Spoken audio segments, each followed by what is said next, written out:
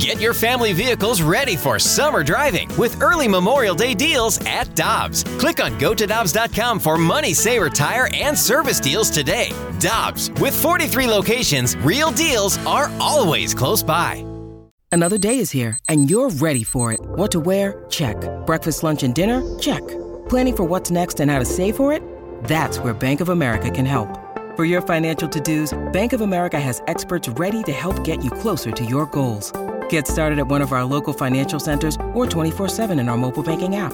Find a location near you at bankofamerica.com/talktous. What would you like the power to do? Mobile banking requires downloading the app and is only available for select devices. Message and data rates may apply. Bank of America N.A., member FDIC. Get ready for winter driving at Dobbs Tire and Auto Centers with super deals on tires, including up to $200 on new Goodyear tires, plus oil changes, brakes, batteries, and more. For value and savings, click on GoToDobbs.com today. This is the BK and Ferrario podcast, powered by I Promise. Now here's BK and Ferrario.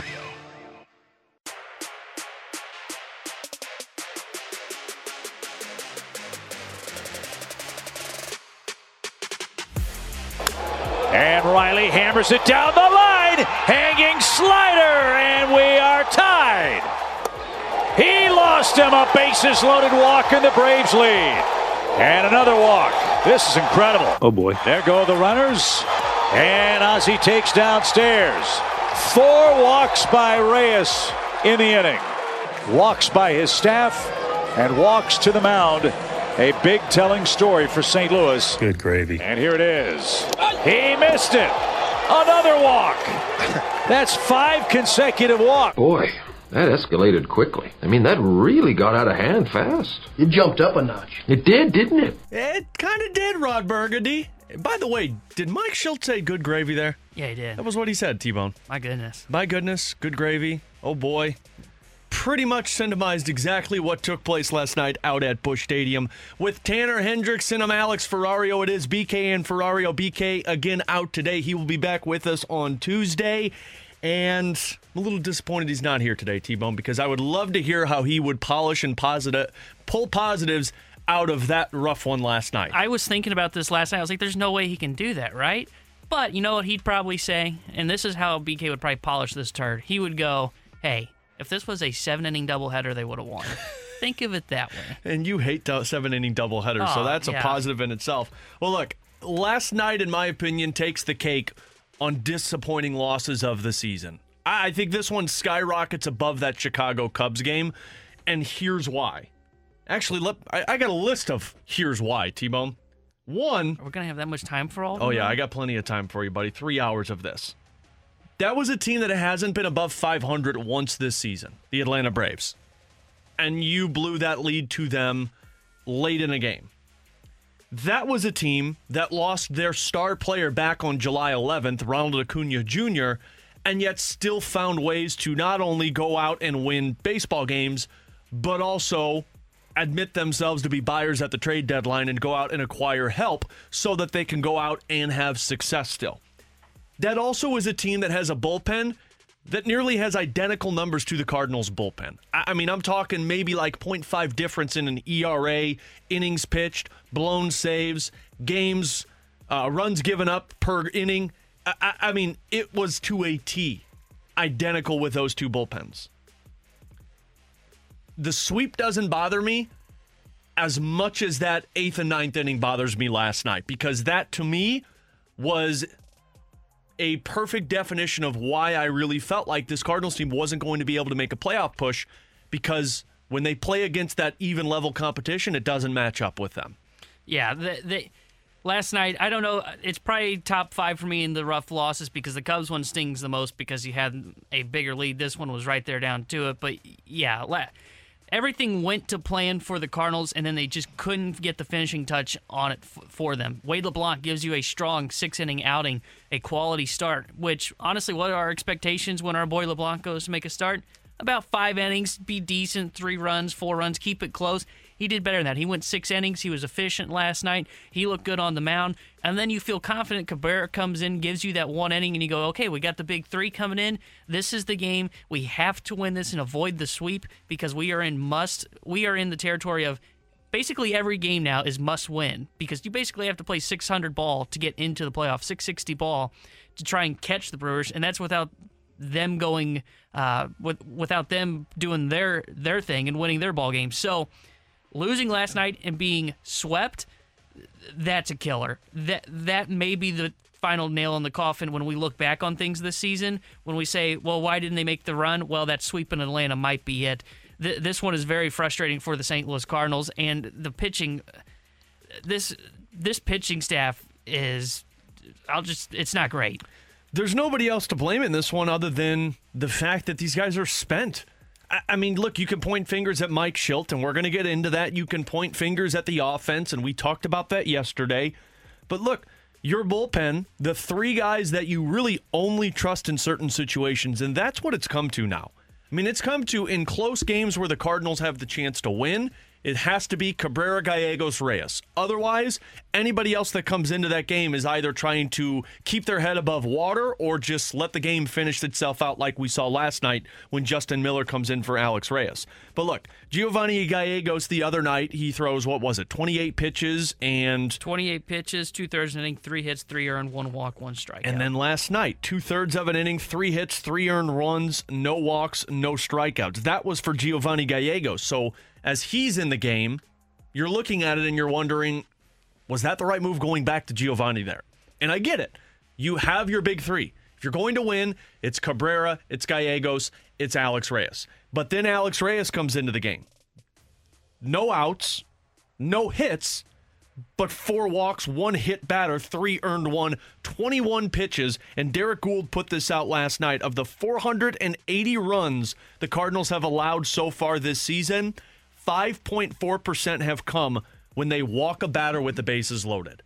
So any other way to look at that last night, you can point fingers, but it has to start with the fact that Gallegos, Cabrera, and Reyes, they're taxed at this point of the season. Yeah, they are starting to look... Cabrera looked good. Cabrera, I'm not seeing the tax on him yet, but Gallegos, yes, the last 2 games, he's struggled with his movement on the ball. It just hasn't been as good. He was really slow in his deliveries on Wednesday because he was trying to find it. You could tell he didn't have it. Last night, I thought he looked okay. There was a lot of loud contact, though, on him because that first out was the nice play by Paul Goldschmidt where he robbed a guy. Then you get the deep fly ball to center. Usually with Gallegos, you're not seeing that. Usually it's getting guys out with soft contact or lazy fly balls into the outfield, or he's striking guys out. A lot of loud contact on him yesterday. The biggest thing for me, though, is Reyes. Reyes' command was an issue. I know we're going to get into that a little bit later on in the show, but Reyes last night was, I don't know. I'm seeing some tough signs of, I know his stuff's great, but man, the walks are a killer. And then Justin Miller comes in. You can't walk 5 guys in a row. That just can't happen. Well, I know they can. I mean, it's possible. But I think part of that, maybe it is they're getting taxed a little bit, as you mentioned. I was looking at the numbers. These guys in innings pitched for this season. Gallegos, so far among relievers, 4th most innings pitched in Major League Baseball. Reyes, 17th most innings pitched in Major League Baseball among relievers. Cabrera, 23rd most innings pitched among relievers.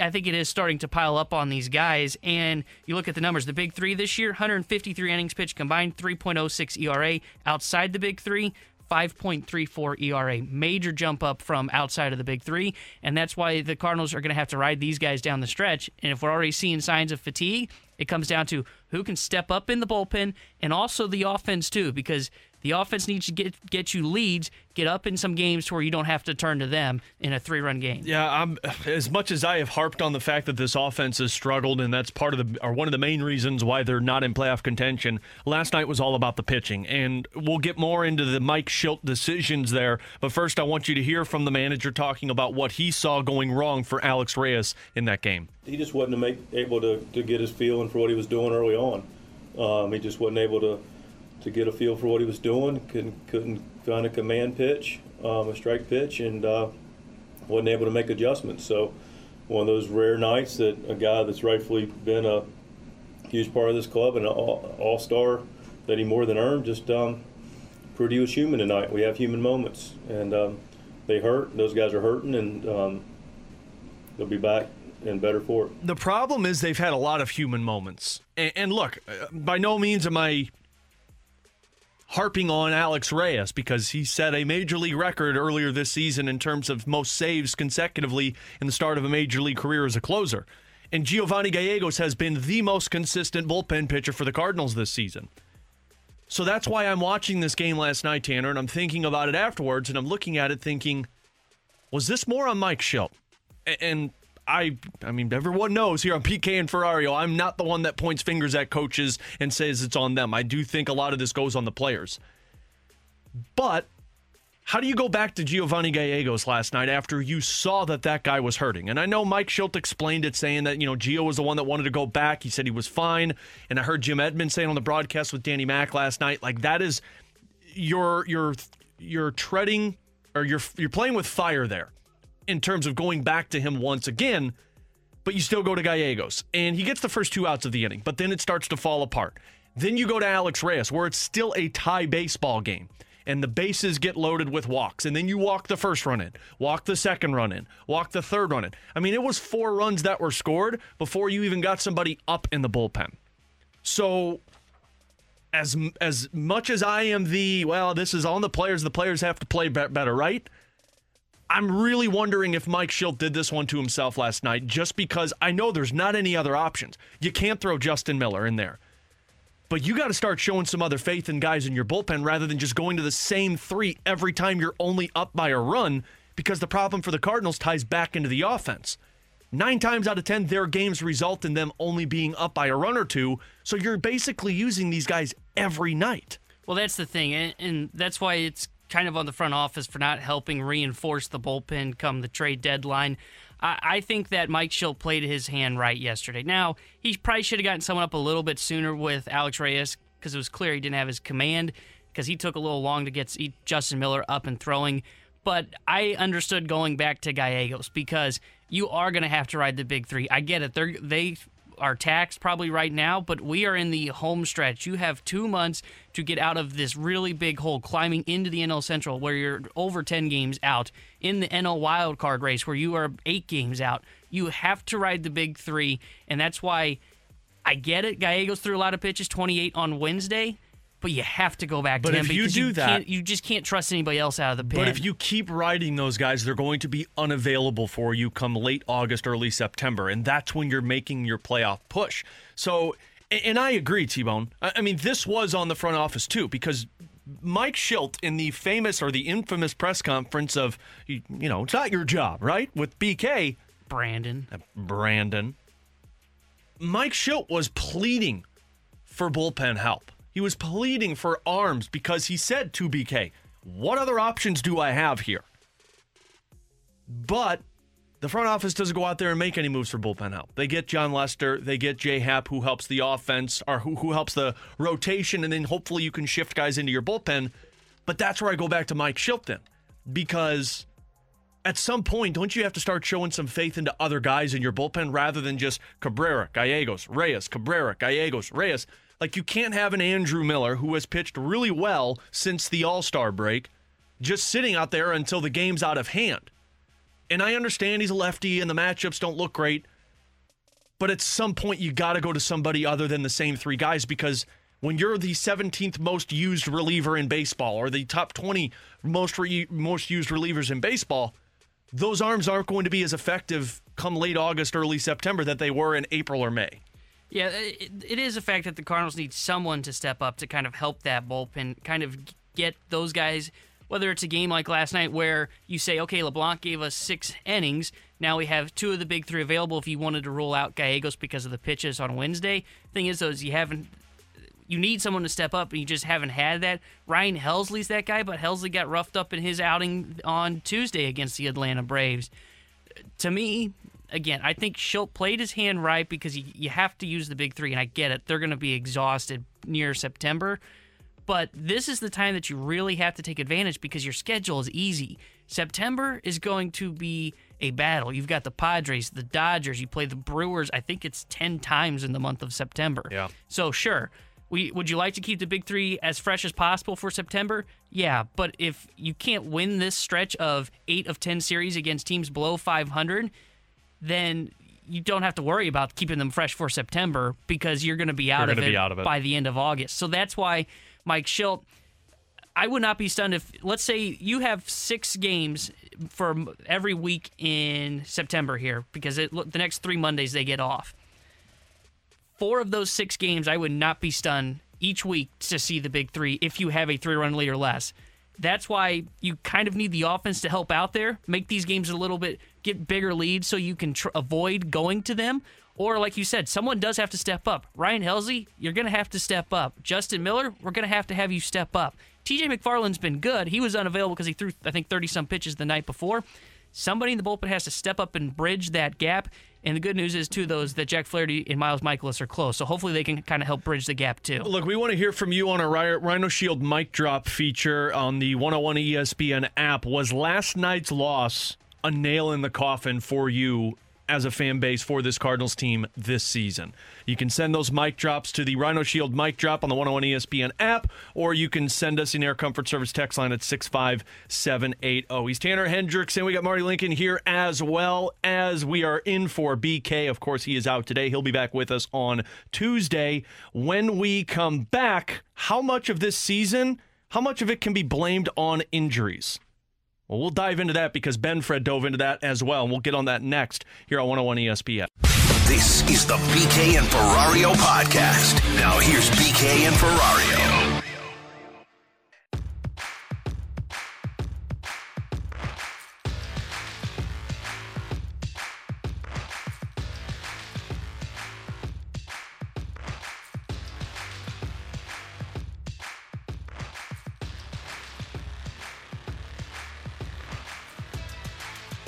So how much of this season's struggles for the Cardinals can be blamed on injuries? That's a question that Ben Fredrickson wrote in the Post-Dispatch that I really thought was a great point to get into. With Tanner Hendrickson and Marty Jenkins, I'm Alex Ferrario. No BK today as the Cardinals fall to the Braves last night, swept as they get set for the Kansas City Royals later on this evening.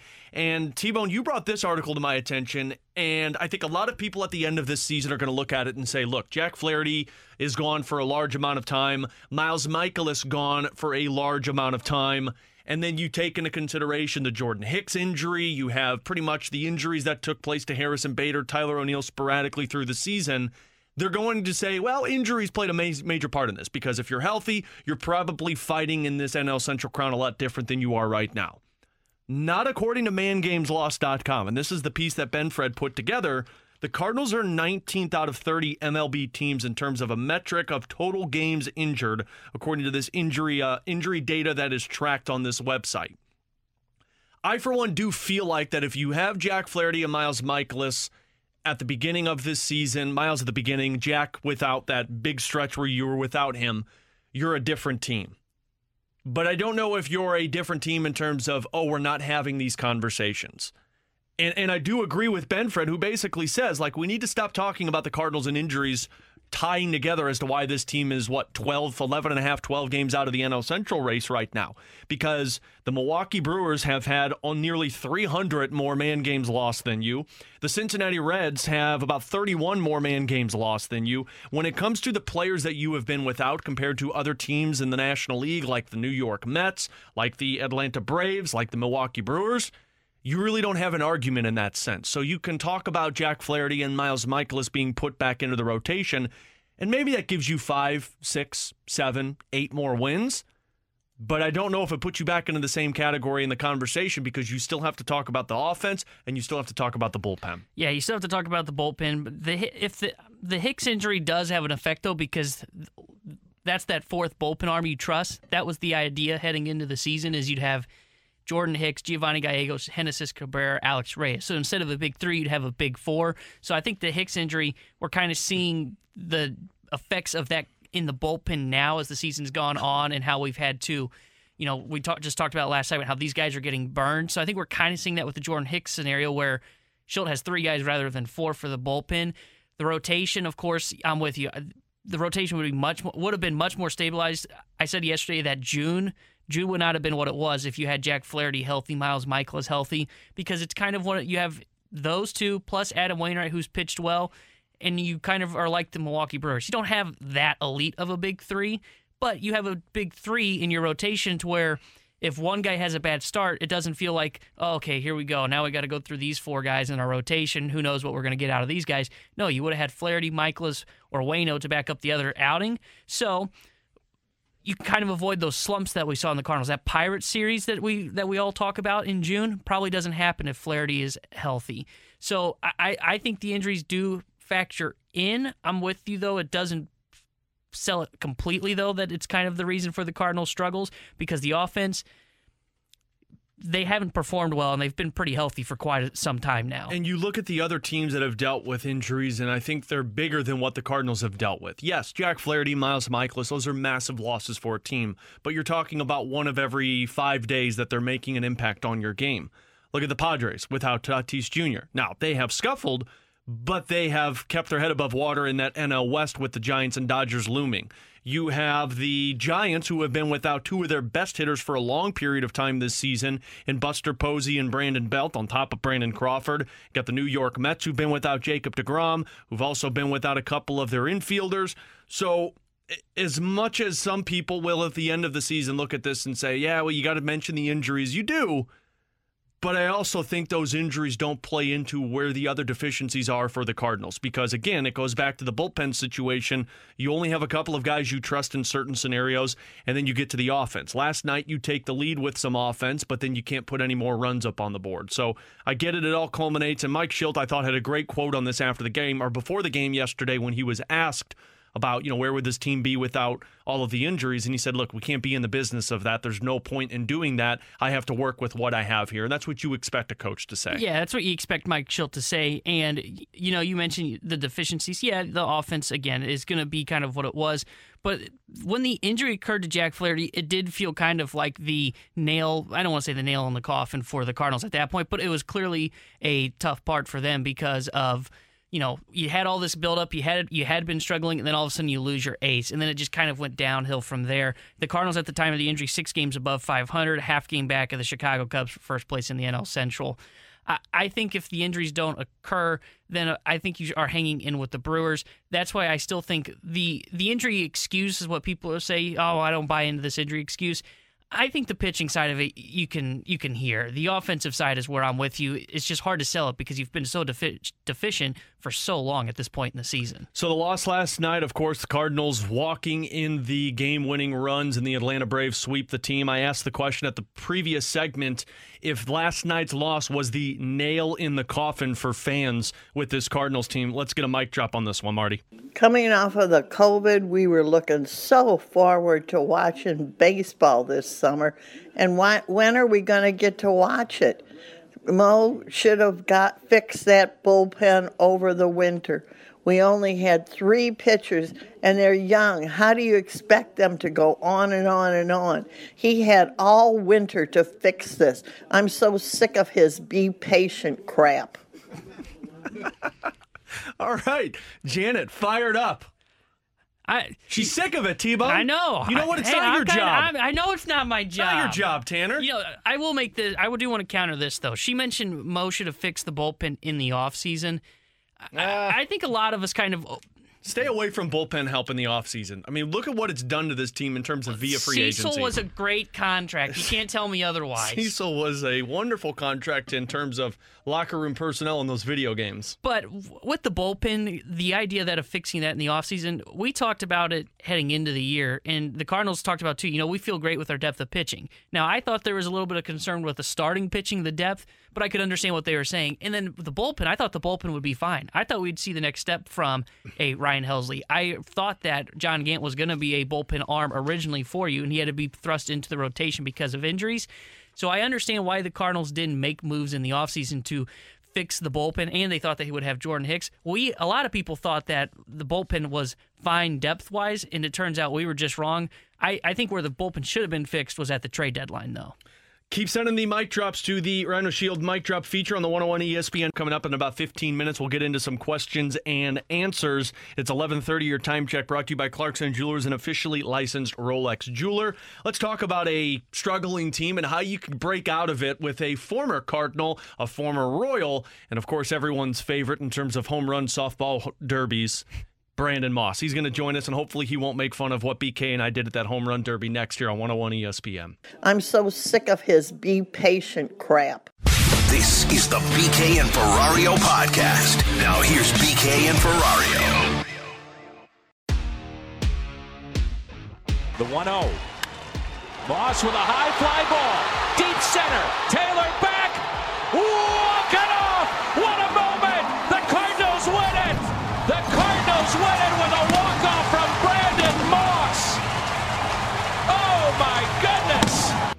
Always a pleasure when we get the chance to talk with the former Cardinal, longtime big leaguer Brandon Moss. And I guess I should say runner-up to the home run softball home run derby championship. You're just gonna start off with that. Look, and he'll even tell you that was an incredible championship round with Brandon Moss, who was out at that home run derby with 101 ESPN at 105.7 The Point. It's great to catch up with Brandon on the Brown and Crouppen Celebrity Line before the Cards and Royals go at it this weekend. Brandon, how are you, buddy?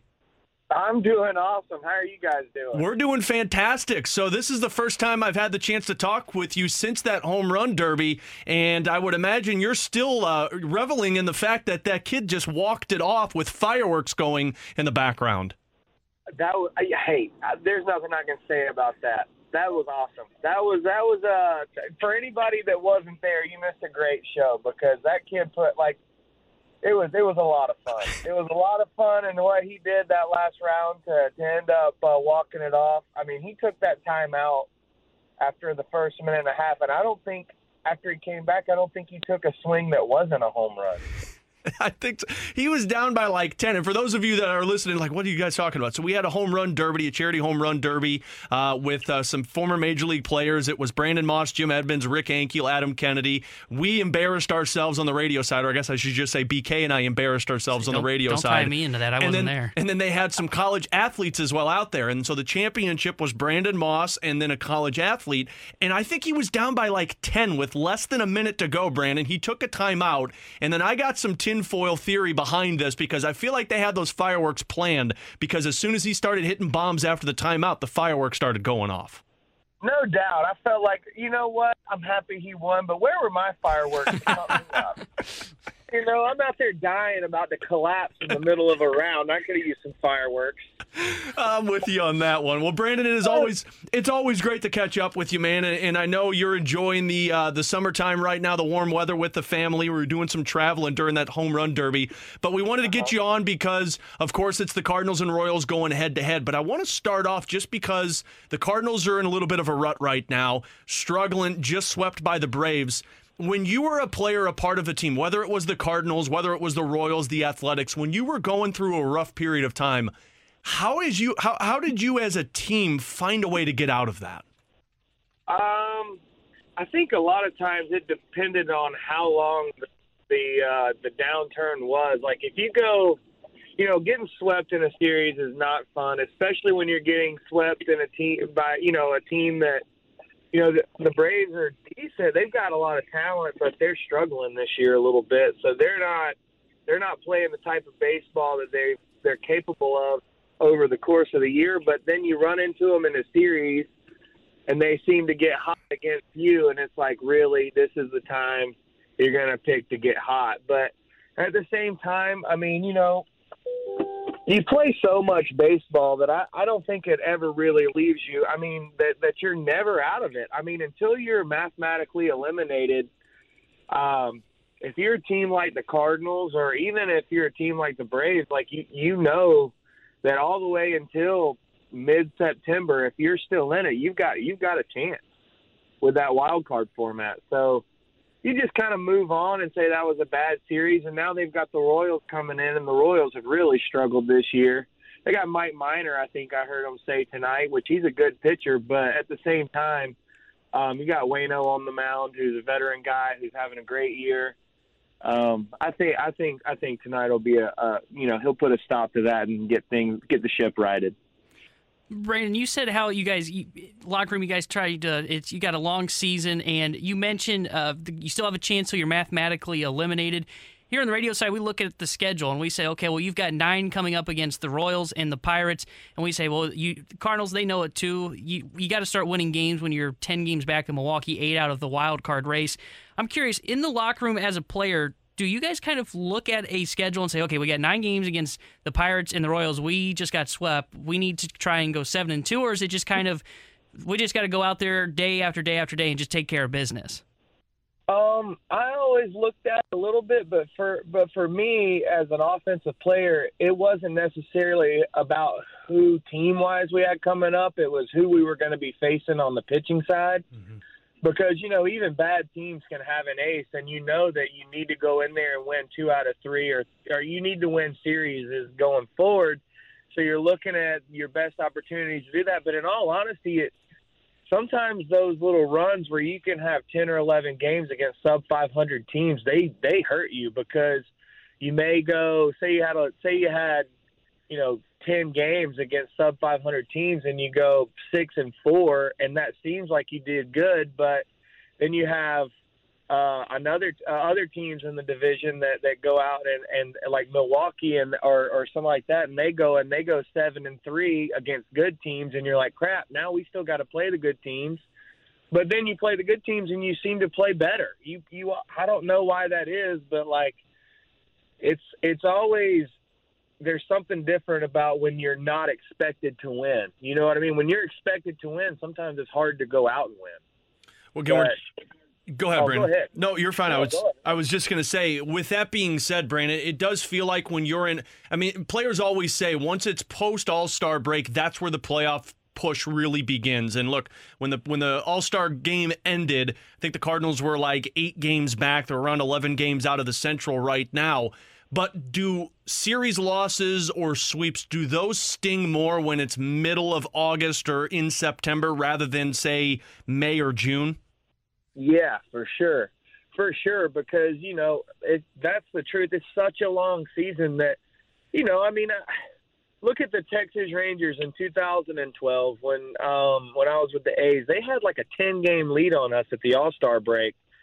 And we came back and had a ridiculous second half, and we won on the last day of the season and took the division. And that happens, that maybe not coming back from 10 games, but 4, 5, 6 games. Those happen quite often. I remember I think it was maybe 2014 or 13, the Braves and us, we had huge leads going into certain things. And I don't even think the Braves made the postseason that year. Collapses happen by the teams at the top, and if you just stay consistent and play good baseball and don't think about the next 15 games ahead, think about this series, think about this game. I know that sounds cliche, but it's really hard, because if you're thinking about 10 and 11 games ahead and then you go and you lose 2 in a row, it's like, well, what do we got to do to make those 2 up? But then you think about today and you go and you win today and then you win tomorrow, and you get on a little bit of a streak, and then once you're on a streak, anything can happen.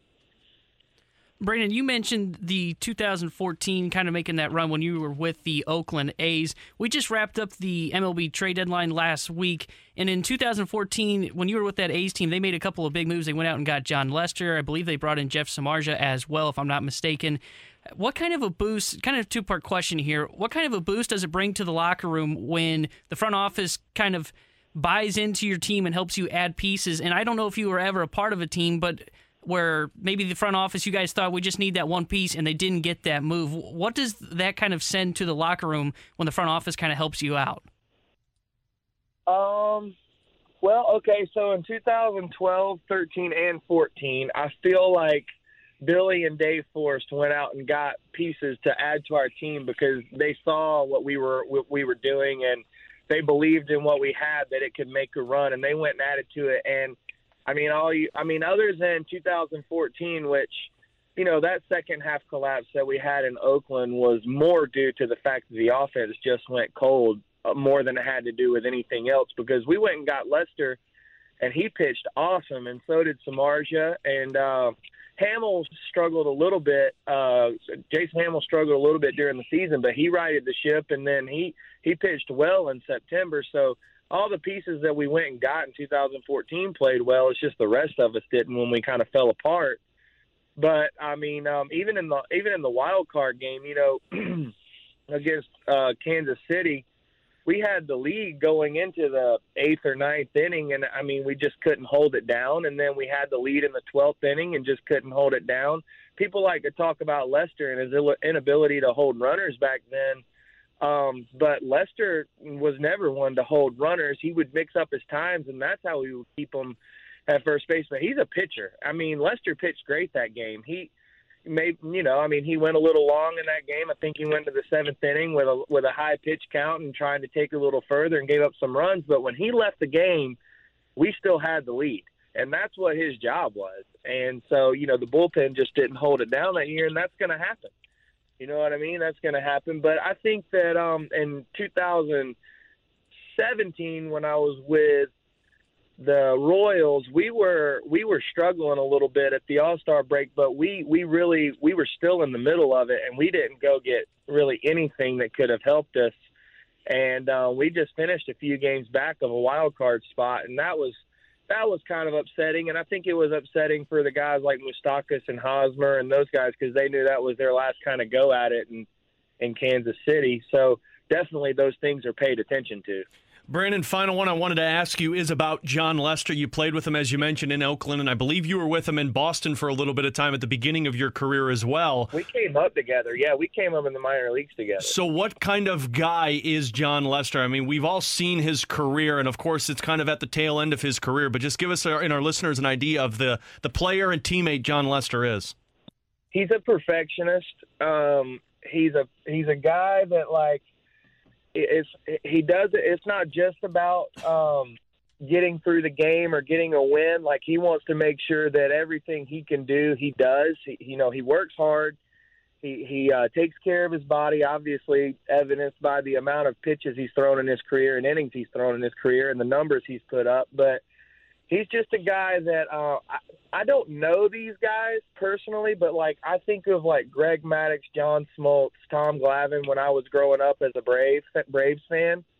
He reminds me of the things that I would always read about them in the paper as a kid about how they went about their business. Just strict professionalism. They keep their emotions in check. They're competitors, but they're perfectionists. It's not enough to go out there and win 7-5 and pitch 5 innings and give up 3 or 4 runs. They want to go 7 and they want to give up 2. You know what I mean? At the most. That's the guys that they look at themselves as. And I know that when we got Lester when I was in Oakland, I mean, I was so excited because I came up with him in the minor leagues in Boston, and I just knew the type of mentality that he brought. And I just knew that with our young pitchers that we had, I don't know if we still had Jared Parker, but we had A.J. Griffin and we had Sonny Gray and we had Tom Malone, which were really good pitchers, but they were young. I thought it was going to just really help to boost that staff to have a guy like Lester come in and then see how he does stuff. Yeah, it sounds like an awful lot like just an old school pitcher, which is awesome to have as a part of your ball club. Brandon, it is always great to catch up with you, my man. Enjoy the rest of the summer with the family, and we look forward to hopefully catching up with you again real soon, man. Yeah, thanks for having me on, guys. It's always a pleasure. Always great. There you go. Brandon Moss, former Cardinals first baseman and outfielder. Always a pleasure to talk to. And I'll consider him a home run champion in that softball home run derby, T-Bone, because I'm with him. There was a little tinfoil there, the fireworks going on. I'm kind of buying into that, He didn't get fireworks, and I was hoping he was going to get fireworks. Yeah, and that's kind of like an extra boost. Fireworks are going off. It's like, oh, wow. Yeah, okay. I got a little bit of extra left to finish this thing out strong. All jokes aside, he crushed it in that home run derby. It was so fun watching Brandon Moss just take those Did you take notes? I see you got your notebook out here. Yeah, did you take notes? No, because he left. He didn't speak to BK and I for how embarrassing we were on the field that day. I can't blame him on that one. Hey, if you got questions, you can send them over to the Air Comfort Service text line 65780. We'll also get into a couple more mic drops as we continue to move along here on BK and Ferrario on 101 ES. This is the BK and Ferrario podcast. Now here's BK and Ferrario. You've got questions. We may have the answers. Maybe? Text now to 65780. It's BK and Ferrario's questions and answers on 101 ESPN. We'll get back to some of your Rhino Shield mic drops coming up in our next segment. Also, we're going to discuss how the Big Three can't have any hiccups if this team, in all reality, wants a playoff push. So we'll get into that along with the mic drops. And by the way, I do have to apologize to Janet T-Bone. Well, what happened? Well, apparently we didn't notice her great slight at the Cardinals in her mic drop that we played a little bit earlier. A little backhand? We didn't catch it? Little backhanded earlier. Someone from the 636 says, how are you guys not going to discuss Janet's mic drop where she mentioned the part that during the pandemic we've been waiting to watch baseball and we're still waiting? Didn't notice that slight by Janet. And honestly, Janet, you're my favorite. Props to you, Janet, because that might be the best slight that we've heard here on BK and Ferrario. Actually, it's right up there with me when one day he's just sitting where Marty is, and all of a sudden, out of nowhere, you hear me go, what are the Cardinals lacking? Talent! That's probably a good one as well. That's probably a good one as well. So we'll get to more mic drops, your Rhino Shield mic drops, coming up in our next segment. If you feel like last night's loss was a nail in the coffin for the Cardinals' remainder of the season. But now the Air Comfort Service text line 65780 from the 314. There's a good possibility Tarasenko's staying because no one wants to pick up that salary. Do you think the relationship can be repaired? And what does he have to do to talk to each guy individually? Personally, I don't think you can repair that relationship. I'm with you. And I don't know if Vladdy wants the relationship to be repaired. And I don't think he's burned... It's not you, it's me. Yeah, I don't think he's burned bridges with players, right? Like, I don't think he has... Like, I don't think Ryan O'Reilly despises Vladimir Tarasenko and will never speak to him again because of what took place. I honestly just think it's difference of opinion in terms of how the team is going and what Vladdy wants for his remainder of his career. And that's where the demand for a trade has gone out. But the reason that I don't know if you can repair a relationship, and I'm not talking individual relationships because I think those are fine, I'm talking about team and player relationships. And JR made a great point when he was in with us on Wednesday. Let's just say Vladdy does come back. Let's say he plays in the first preseason game and he gets checked into the board hard and he gets taken off the ice. When you go into the back of the locker room and you sit up on the medical table, who's coming in to talk to you? It's the guys that you don't feel comfortable with. Whoever may be right in that situation, but it's the guys that you didn't feel comfortable with doing your surgeries looking at your injury. I don't think you can repair a relationship like that. So as much as people say, oh, well, he's probably going to be back, you should just deal with it. In no way, shape, or form do I feel like Vladdy can come back because I just don't know if he wants to be back. Yeah, I'm with you 100%. I don't think there's a problem with him and his teammates in the locker room. I think even if there was a strain in that relationship, I think you can kind of turn that around by just playing some good hockey, getting on the same page. Then everybody starts feeling better about it. I think it is with the medical team because you can kind of understand where Vladdy's coming from. And again, we don't know who's in the right, who's in the wrong, but you can kind of understand, okay, I've had 3 shoulder surgeries. I felt like the first 2, why wasn't this issue fixed then?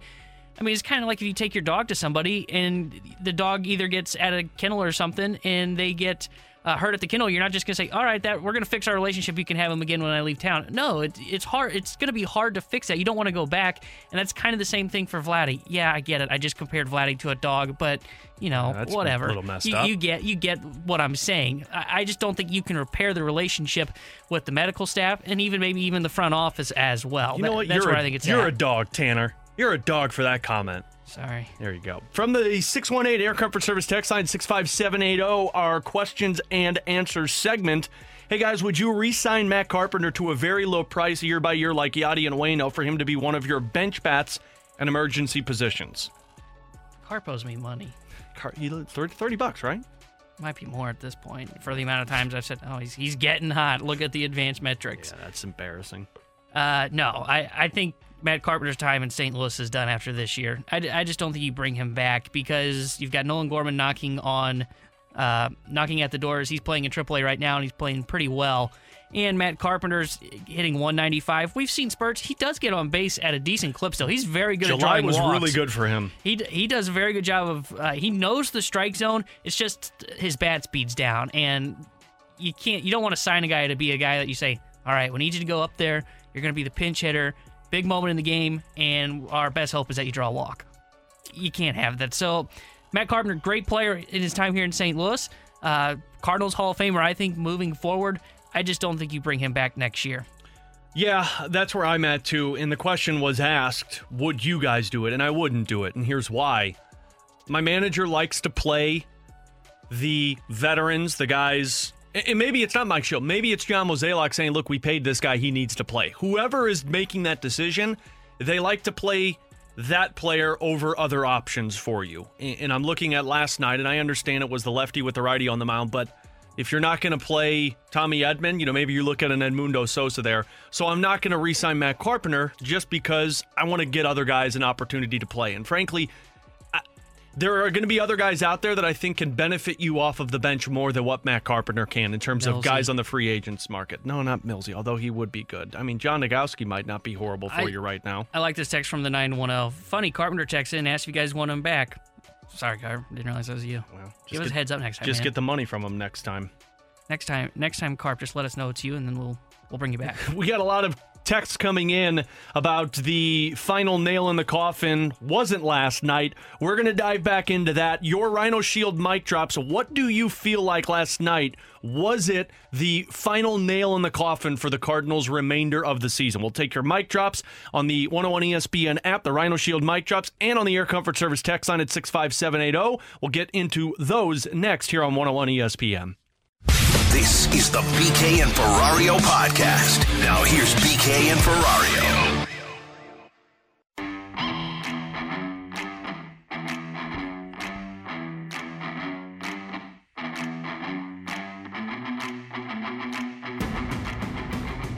T-Bone, we're going to head out to Canton. Was that the nail being put in the coffin there? Yeah, it might have been. T-Bone, we're going to head out to Canton next. What do you think of that? Are we going to get there in time? Yeah, probably. We're going to catch up with our guy Randy Carricker after their Hall of Fame show that they had earlier. He's going to join us coming up in about 15 minutes. Great stuff today by them. If you missed it out, check out the website. Stuff. We'll get into that a bit later with Randy. But for now, your Rhino Shield mic drops as we asked the question, the loss last night, the come from behind victory from the Atlanta Braves, the walks that essentially lost the game for the Cardinals, the sweep by Atlanta. Is that the final nail in the coffin for the rest of this season for you as a Cardinals fan? We've asked you for your mic drops. We've asked you for your Air Comfort Service text line texts. But let's start with those Rhino Shield mic drops. Marty, let's play Mike first. Good morning, Alex. Good morning, Tanner. Morning, Mike. You asked if this was another nail in the coffin? Just the nail. Not a chance. This was a visit to the gravesite to put flowers on the grave. This thing is over. The steak is burned. The soda's flat. The beer is hot. Ooh, the only thing you can do is clean up and get ready for another day. 2022. There you go. Now, see, here's the thing. I really thought he was going to be positive for a second. No, I didn't. I did. He's like, the nail's not in the coffin yet? I'm like, all right. But I've been saying that for the last couple of weeks, and it's like, man, you just... And so many people I've gotten the text messages from on the show, I've gotten tweets saying, oh, Ferraro, you were so optimistic about the Blues. Why can't you be about the Cardinals team? Because I saw something in St. Louis, the Blues, where it was progress. And for the Cardinals, it's been you win a game, you lose a game. You win a game, you lose a game. You win two, you lose two. It's been 500 hockey. BK called it a rubber band mode a couple of weeks ago, and really that's what it has been. And then you get to this where one night the offense isn't clicking. The other night your pitcher can't get out of the first inning. Then your bullpen struggles. You just haven't had a collective push. Can they do that still?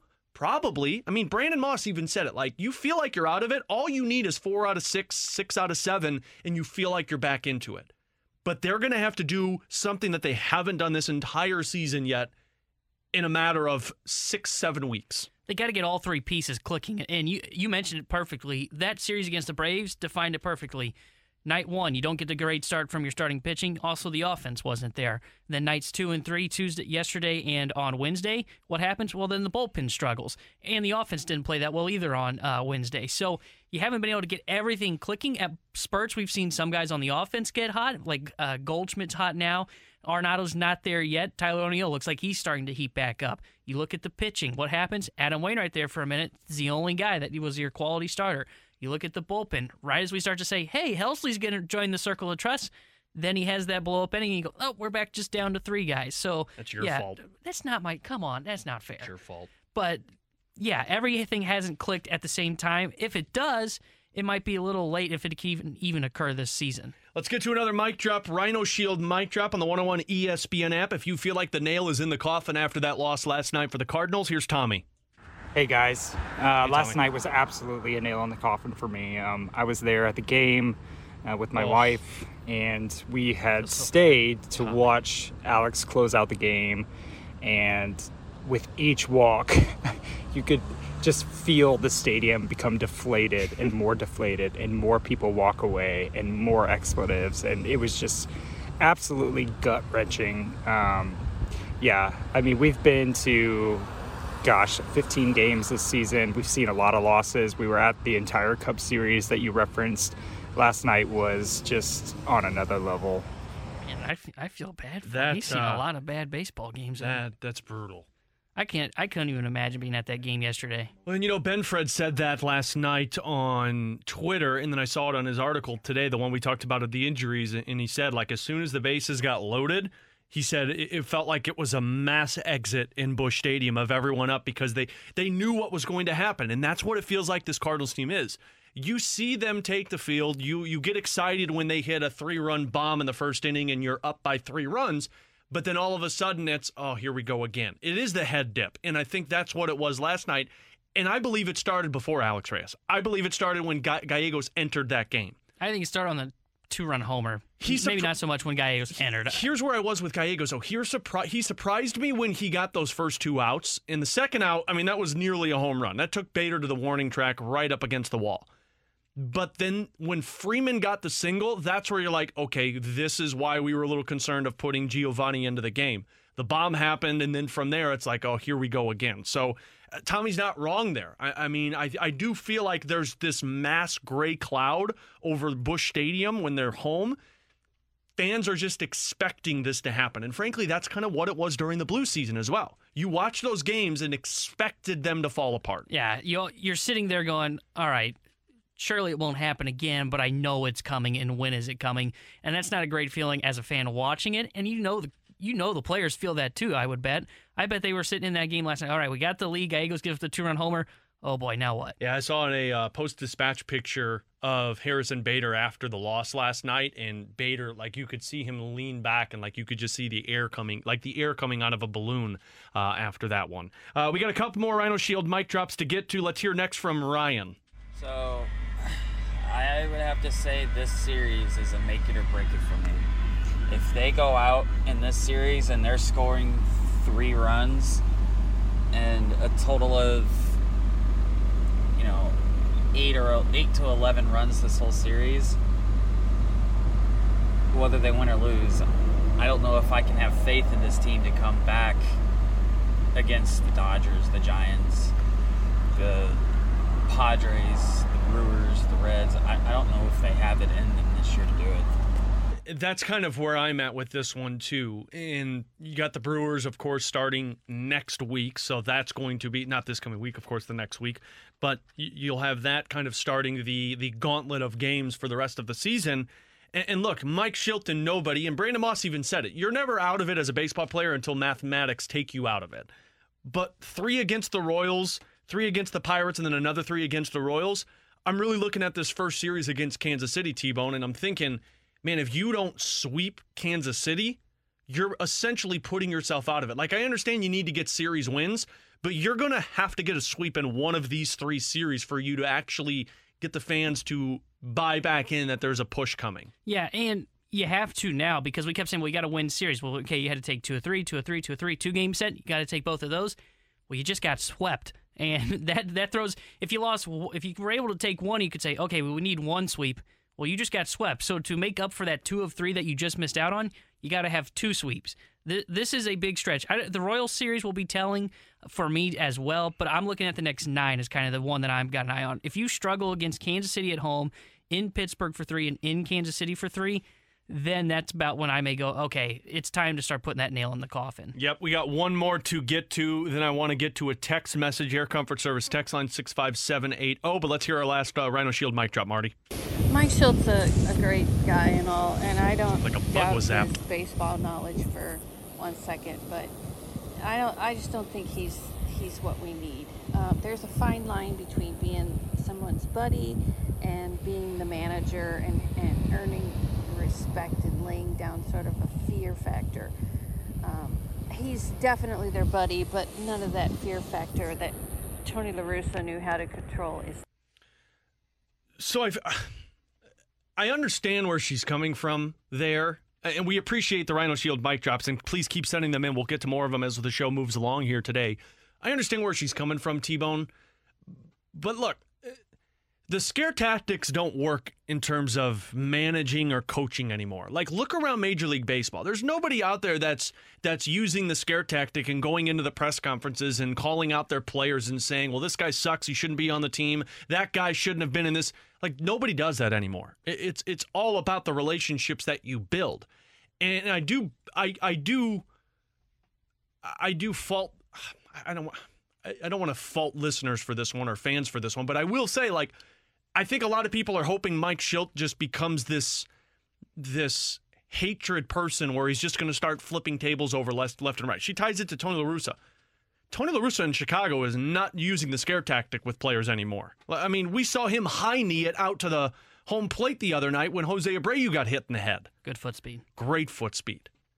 So I don't think anybody does that scare tactic. So to look at Mike Shildt and say, well, he doesn't have a fear with his players, that's not in Major League Baseball anymore. And I don't think that's how winning teams succeed. I mean, look at the teams that are having success right now. Dave Roberts doesn't do a fear factor in L.A., you know. Gabe Kapler's not doing that with the San Francisco Giants. Yeah. Alex Cora's not that way in Boston. Yeah, and that's not in its place in the game anymore because, and I don't even know if I want to say it's buddy-buddy, but it is about having that relationship of, all right, I need you to, you're playing well, here's what I'm thinking, we'll go back and forth and then we'll work on the lineup and this and that. So I think that it is more of the buddy-buddy side of, not so much the buddy-buddy side of things, but there is that relationship that you have to have as a manager with players now, because look at it now, Paul DeJong, he is struggling and there's no hiding it. The Cardinals want to try to get Paul DeJong back and going. Part of the person that's going to help him is Mike Shildt, talking with him, having a good, honest assessment with him. Here's what we see here, what you're thinking, how are you feeling, this and that. You don't want to just go out and say, Paul DeJong's not playing very well, we need to put him on the bench. Why is he on this team? Well, that would destroy Paul DeJong. Mike Shildt's doing his best to balance out with guys that are struggling, trying to keep them positive, keep lifting them up, trying to get them out of the slump, because it is as much a physical game as it is a mental game. Yeah, I mean, I just look at some of the managers that are having success right now, and I know Alex Cora, he is beloved by his players, and I've never seen Alex Cora pull a scare tactic with his team. And I saw on the Air Comfort Service text line, I think from the 314, said, yeah, but there's a difference between having a scare tactic and being your teammate or your players' best friends. I don't think he has that. I do think he's just defending his players in terms of media when he's talking about individual players. So appreciate the Rhino Shield mic drops. Keep sending them over on the 101 ESPN app. Also the Air Comfort Service text line at 65780. We will head out to Canton next. We're going to catch up with Randy Carricker and had a phenomenal show this morning with Michelle Smallman. Road trip. That's right. We're going to talk a little with RK next here on BK and Ferrario on 101 ESPN. This is the BK and Ferrario podcast. Now here's BK and Ferrario. You know, you want to give young players opportunities, the Mikolas, the Wallmans, potentially the Prunoviches of the world as they gain experience, and to do that you have to give them opportunities. So it's certainly a you know, when you lose a player of Vince's caliber, it makes a difference, but it does create opportunities for other people. That's President of Hockey Operations Doug Armstrong for the St. Louis Blues, talking about moving on from Vince Dunn as a defenseman and giving an opportunity for some of the younger kids right now on the roster. And, you know, Lou Korak was on with us yesterday, filled in for the 12 o'clock hour. And if you missed it, you could check it out on the podcast, BK and Ferrario, 101ESPN.com. Thank you to our friends at I Promise for those. But Lou had mentioned in a commercial break about how you're in the spot right now where if you're in win mode, you might need to be looking for more of a veteran presence than giving your younger players an opportunity.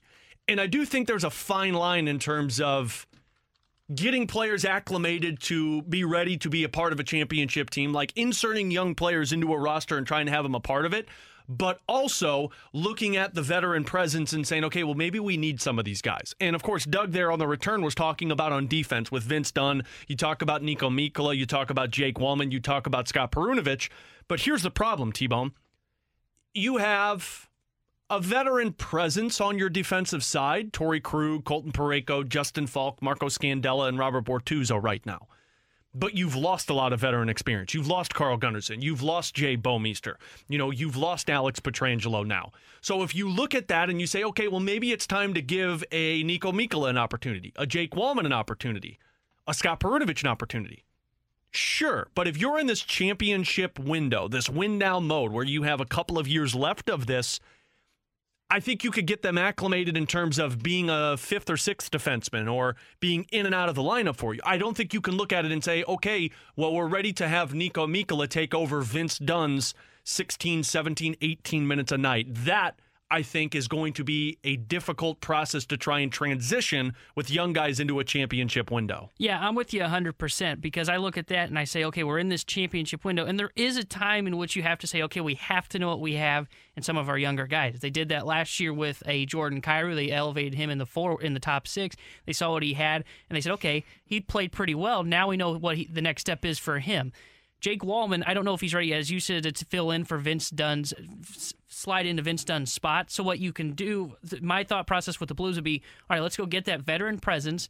Maybe it's in the free agency or via trade, and we can maybe add him into the system. And then what you have is you have Mikkola as depth, and Mikkola can continue to watch and learn and then kind of be that 7th defenseman that comes in when someone else needs maybe a day off because of an injury, nagging injury, or he matches up better with somebody and you want to see what you have in Mikkola. Because I do think Niko Mikkola is going to be a good defenseman for the St. Louis Blues moving forward. But if I had the chance to go get a veteran presence rather than say, okay, I want to know what I have in Mikkola, I would rather have the presence from a veteran because we are in this win-now mode. Well, and I do think because I've seen a couple of text messages come through and say, well, how do you get these guys into games if you're not going to play them in terms of young players? Look at Joel Edmondson, look at Colton Parayko. Those are different examples, in my opinion, because when you inserted Colton Parayko and Joel Edmondson into your lineup, and I believe that was 2014, 15 that they came in, they won the spots in training camp, and then they became starters for the team. Think of the guys you had on the roster at the time. You had Jay Bouwmeester. You had Alex Pietrangelo. I think at the time you had a Roman Polak. You had a Carl Gunnarsson around. You had veteran guys who could help groom some of those younger players. And I'm not saying Colton Parayko, Justin Falk, Torrey Krug can't do that, but I think you're missing that one grizzled vet that can be there for you. And I know a lot of people have texted and said, well, go get Zdeno Chara. That's kind of where I'm getting at with this. I think you are in need of a player like Chara. You're in need of a player who has been through the ringer throughout his time in the NHL, not to be a top 4 defenseman, because I do believe your top 4 is set. But somebody who can play on that third pairing and can eat a lot of minutes for you and kind of help show those younger guys kind of what the ropes are through a long season. Because, like it or not, Mikkola, Walman, Perunovich, they haven't gone through an 82-game schedule yet of a season, plus playoffs, plus preseason. Like, Mikkola's first real long shot was this past year when he played 40-something games. Like, that's not an 82-game schedule. Yeah, and that's a good point that you make there about an 82-game schedule. Players don't just show up and they go, all right, let's go. I can do 82. That first season of players getting into the National Hockey League, we hear it in baseball a lot too, is the rookies get called. Rookies don't play 162 games in Major League Baseball in the minor leagues. They play about 140 to 130 games. So that first year in Major League Baseball, it's okay, I feel good. And then there's, oh, wait a minute, there's more games that need to be played. Now I've gone into the sprint mode. We're getting to the finish, and I'm a little tired. Kind of the same with hockey. The first season, that full 82-game experience, you're going to have to adjust to it. And Niko Mikkola, like you said, about 40 games last year, will double that. Is he ready to play a full 82-game season? Probably, but he's going to have to adjust to how to take care of his body through a full not through one full 62. That'd be a lot of hockey. That's a lot of freaking hockey, man. Through a full 82-game season. I don't think I could handle a 162-game season of the NHL, and I don't even play the sport. Yeah. Nice try, though. I'm starting A for effort. I'm starting to go down a rabbit hole here because we're talking about this and thinking of young guys and stepping into roles because you do have to get these guys acclimated. T-Bone, are you ready for a Ferrari 05? A Ferrari? Are you kidding me? Hit the open, Marty! You're listening to BK and Ferrario. It's time for the Ferrario 5, a top 5 list of very random things. So, Ferrario, give us your top 5. So 5 guys, I'm going to change this a little bit because I was thinking 5 Blues players that are ready to take the next step. And I'm going to switch this to 5 Blues players that need to take the next step because I do think you need these guys to step up in a massive role for the Blues. Number 5, Ville Husso. Now, I think Ville Husso was good last year. Was he great? No. But I don't know if you need... Who had the most shutouts on the team? That is very true, T-Bone. But thanks for stealing my one stat that I always go to. You don't need your backup goaltender to be great. You need your starter to be great. You're looking at 30 games, 25 games from Ville Husso in a normal season, and I do think that Jordan Binnington can handle a workload of 60 games in a season. But Ville needs to take the next step. You need to get a little bit more consistency from him. He was really good towards the end of the season. At the beginning of the season, you felt like every time the first shot came, Ville Husso would allow it. It would go right through his legs or right over his shoulder. So Ville needs to take that next step. You need to see this guy kind of perform at a Jake Allen-esque level. Number 4 for me is Jake Walman. And this ties into the young defensive mindset here. Jake Walman is the same stature as Vince Dunn. Vince Dunn played with a little bit of physicality. I think Jake Walman can provide a little bit of a physicality there. But Jake Walman, he's not going to be a top 4 defenseman, in my opinion. Like, he's not top 4 level, but he is an everyday capable defenseman for your team. And if he is going to get that shot, you need to see a little bit more from him on the blue line. I liked his offensive pressure. He's got some speed. He has a heavy shot. But if he's going to be playing 60, 70 games out of the season as your third line left side defenseman, you need to see a little bit more physical play from him in front of your net. And I think Jake Walman can get there. He doesn't have anything else to prove in the AHL. It's either NHL or he's not going to be. It's kind of like that Jordan Schmaltz situation, if people remember that name. He had done everything he could in the AHL, but he couldn't crack the NHL roster, and that's where Jake Walman's at right now for me. And if the Blues aren't going to add somebody to the defensive core via free agency or via trade, we've been talking a lot last year, they needed that big body. If he can step into that role and take that next step, then that helps the Blues, not just this year, but that helps them long-term with his control. Number 3 on this list is Klim Kostin. And I think we are at the point now where the Blues have to find out what he truly is. There's no more of this, well, could Klim Kostin be a top 6 winger? Is he going to provide some goal punch? No more of this top prospect situation with Klim Kostin. You got to let him play, see where he falls into this. And frankly, I'm not looking for Klim Kostin to be a 25-goal scorer. But what I am looking for him, I know, he's not going to be as good as Vladdy Tarasenko, T-Bun, despite what you believe. I mean, he was averaging a point. No, he wasn't. No, he wasn't. No, he's averaging half a point a game. Yeah, that's not on the same level there. But anyway, I like your effort 41 there. 41 points a season. If you're putting Klim Kostin in, you have to get to the point where you just need to have an effective winger on the 3rd or 4th line. He's a body, goes to the front of the net, plays physical, which is kind of the identity of this Blues team. But Klim Kostin's to the point now where you got to, it's ish or get off the pot with him, right? Like, there's no more of this, well, sooner or later he's going to get a crack at this lineup. You got to move forward with this, and I think that's what the season will be for him. My top 2 are the ones that I think are going to be the most important for this Blues team. Niko Mikkola is number 2. Like it. I think Niko Mikkola is ready to be an everyday defenseman. Now, this kind of contradicts what I was just spending my segment about. Here's the thing, though. He's got to have a good partner who has some experience under his belt. Maybe that's Robert Bortuzzo. Maybe that's somebody else. Maybe you acquire him in trade. Maybe you go get a Zdeno Chara and you put Mikkola on the right side with Chara.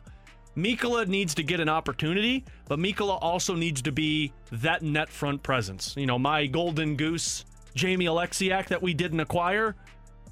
That's what I think Niko Mikkola can get to. Now, he's not the same size as Alexiak, but he plays gritty in front of the net. But I think he's ready for that shot, but I also think you have to get that veteran presence to play with him so he has a little bit more sustainability on the blue line with him. And do you think we saw some of that last season, kind of him starting to take that next step? Again, he played 40 games, so he had a decent sample size of Niko Mikkola last year. Do you think he started to take that step last year? Maybe this is the year that he takes that, just propels and goes up from here? I think he's on a trajectory of what Joel Edmondson did in his first couple of years. Came in, was really good. It was very raw still, kind of skating around, missing some opportunities. This could be that next step for him, but it's just a matter of what that internal competition looks like. And that's why I think he needs to take that next step, because your depth on the blue line, you really don't have much in terms of, this guy can be a top 4 guy. You got Perunovic, you have Wallman, you have Mikkola. Those are the three guys that you're looking at saying, okay, they're the next pieces, but all three of those scream third pairing to me. You need to find somebody who can take that next step into a top four. Can I get you number one? Go for it. Mackenzie McEachern. No. Oh. Look, I love Mac, but unfortunately it's not him. It's Robert Thomas. That was my next guess. Robert Thomas, he's 20, I think he'll be 22 years old for this upcoming season. And a lot of people are going to be like, Robert Thomas, he's been in the league for all. Robert Thomas has got to be a top 6 winger or centerman for you. He's got to outplay Braden Shen. He's got to outplay Jordan Kyrou. You need to get him to shoot the puck more. He needs to take that next step because he's that next wave, that next transition for the Blues team. So Robert Thomas, I'm kind of looking at this season as a big make or break season for him, and it'll be interesting to see what his contract structure looks like. Does he get a 2-year deal like Jordan Kyrou? Do you give him maybe a 3-year deal and show the confidence in him? Or do you just go 1 year with him and say, prove it? Because I don't believe he's arbitration eligible. And he's not going to arbitration. Give him a 1-year deal, $2 million, and say, Thomas, go prove it. Next year you go to arbitration and you might be able to make some big bucks with us. Or we give you a longer extension.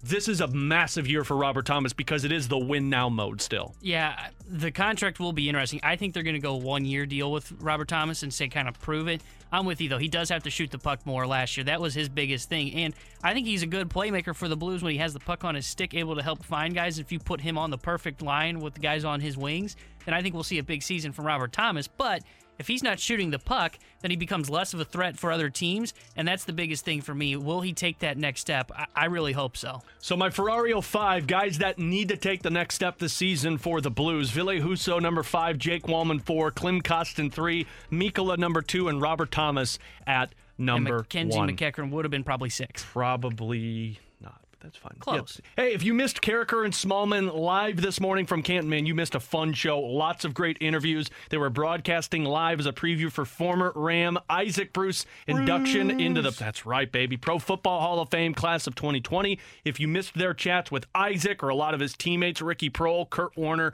DeMarco Farr, you can hear all of those later on tonight for the Best of Replay show highlighting that Carricker and Smallman's broadcast from this morning in Canton. Catch it this evening starting at 6 here on 101 ESPN, courtesy of Schnucks and Twin Peaks. We asked the question if the loss last night to the Braves was the nail in the coffin for you as Cardinals fans. We'll dive back into that. Also, we're going to talk about how if you're going to make a push, which I know a lot of people have said, playoff push, you guys need to stop being crazy, you're going to have no more hiccups from your big three. And I don't know if that, I think that might be too much to ask for. We'll get into that next here on BK and Ferrario on 101 ESPN.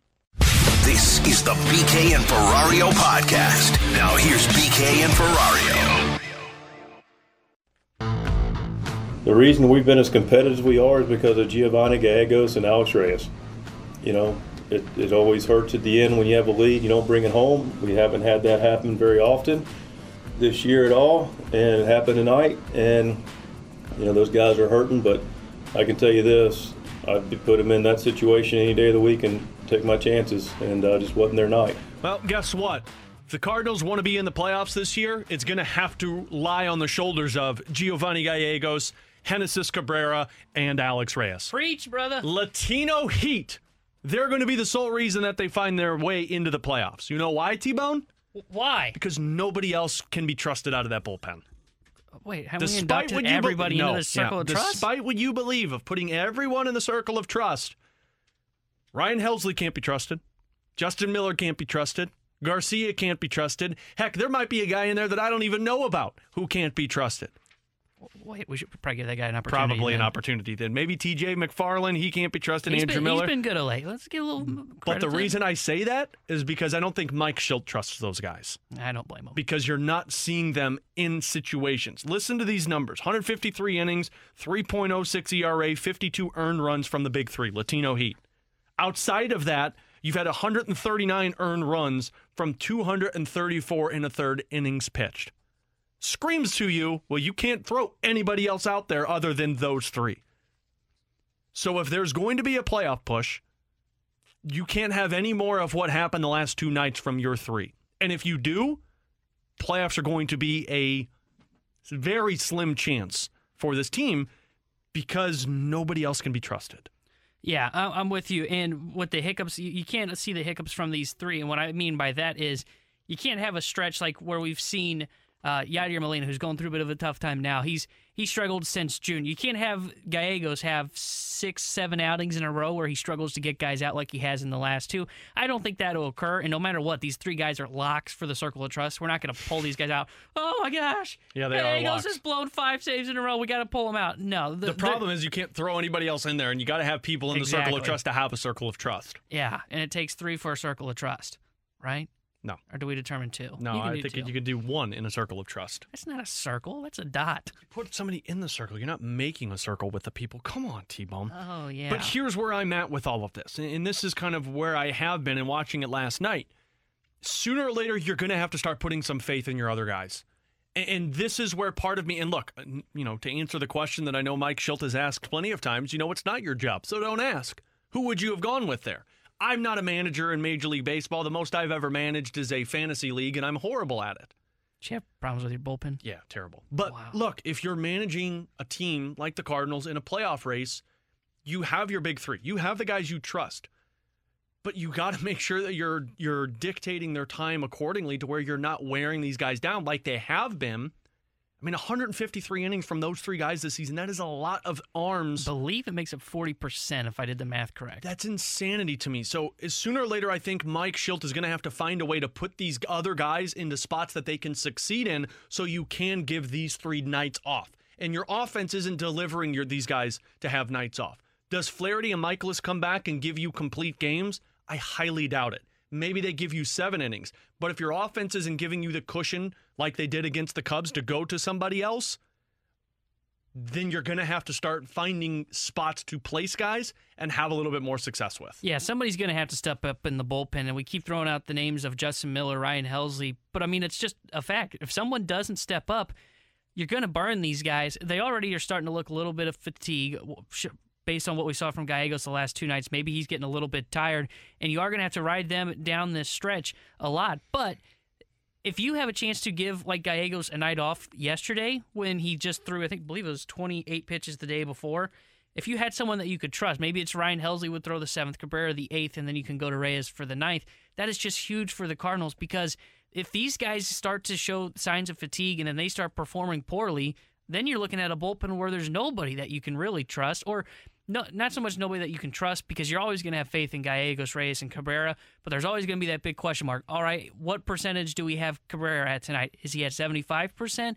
How tired is he really feeling? All these kind of questions start to snowball on a bullpen that's already struggled this year, and then if you start to kind of see the big 3 struggle, to me, there's no shot of a playoff hope. Well, and that's why I really felt like last night was a nail in the coffin because you lose the game where you allow the Atlanta Braves, a team that has not been a game over 500 at all this season, you allow them to come from behind 2 out of the 3 times in this series. On top of it, I mean, you have just used Gallegos for this game tonight, and you're going to need 2 of those 3, and I don't even know if you go back to Reyes. I would assume you can in that situation because he hasn't thrown an awful lot over the last few days, but it did feel like last night was a nail in the coffin, even though mathematically you're not out of this one. And there are going to be games, you brought up a point there of Reyes maybe not available tonight. If we look at tonight's game, Gallegos, more than I would be shocked if he comes into the game tonight because he's thrown, I think, about 50 pitches in the last 2. So Gallegos is off limits there. You look at Cabrera probably off limits because he's gone the last 2 games. And then you also take a look at Alex Reyes. He threw 21 pitches last night, struggled with command. He's probably available. He's the only one that's available. You're going to have games down the stretch where you don't have, whether it's 2 or 3 like we think tonight that are unavailable, or where you have all 3 guys that are unavailable for a game. And that's the games that we say you got to start winning series. Those are the games now that kind of have to flip in the tide for the Cardinals. Instead of, all right, well, we don't have the big 3. Maybe this is that game that they drop in that series. No, you're at the point where every game's must win. So those games that we say the big 3's not available, it'd be great if we win it. They almost become, all right, it's not great if we win it. We kind of have to win it. Yeah, without question. So let's hear a couple more of your Rhino Shield mic drops on the 101 ESPN app. If you felt like last night's loss in the series against the Braves was the nail in the coffin for this season. Let's first hear from Neil. I think the Cardinals' playoff hopes are definitely done now, but it wasn't just because of last night. I've thought since about June, especially July, whenever they had the horrible July. And with how well the Giants and the Brewers have been, and the three big guys in the NL West, all three of those teams are probably going to make the playoffs this year. And our wild card probably being our only hope with making the playoffs with how well Milwaukee has played. So I think it's been a little longer from last night, but last night was the final nail in the coffin. There's about 12 of them already in there, or however many nails it takes to nail it in. It's a good point. I have to find out how many nails it takes to nail them in. And I think that's where a lot of people are going to come down on this, T-Bone, is you look at the rest of this month, and yeah, it's a little bit of favor with you come the next three series, 2 against the Royals, 1 against the Pirates, but then you get into the Brewers where you're playing them multiple times. You're taking on the Dodgers, you're taking on the Padres, you're taking on more of the Brewers. It just doesn't set the team up for a good position in terms of success. Let's get a couple more before we get out of here. Next up, Dylan. First things first, it's never over in baseball until it's over. I like it, Dylan. Yeah. You're never done until the last man's out. Get it, Dylan. That's the beauty of the sport.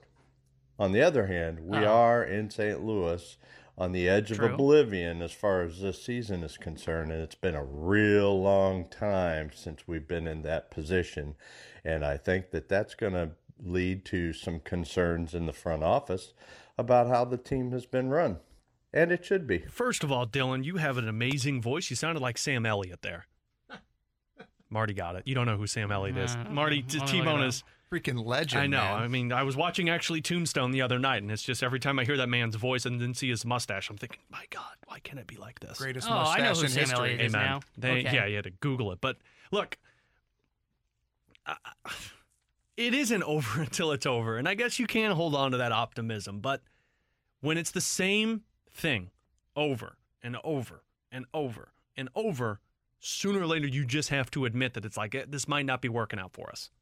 Yeah, I'm with you there, but I kind of am going to stick. Kyle McClellan was on with the Danny Mac show with BK 2 days ago, I believe it was, and he was talking about how that's difficult. World Series champion Kyle McClellan. Make sure you World Series champion Kyle McClellan. He mentioned, does it seem impossible that they're going to be able to climb out of this? It seems kind of very unlikely, but he said, I was a part of that team that did it, so I don't want to say it's impossible. Yeah, but that team had players that you don't have on this team. See, that's where I kind of push back a little bit. And again, I'm not comparing this team to the 2011 World Series team. Just like BK. The Cardinals have the ace like the 2011 team where they had Chris Carpenter was their ace. Who's the ace on the team that performs like Chris Carpenter? Adam Wainwright's that guy. He's the guy that comes in that clutch scenario where you need him to give you a good start.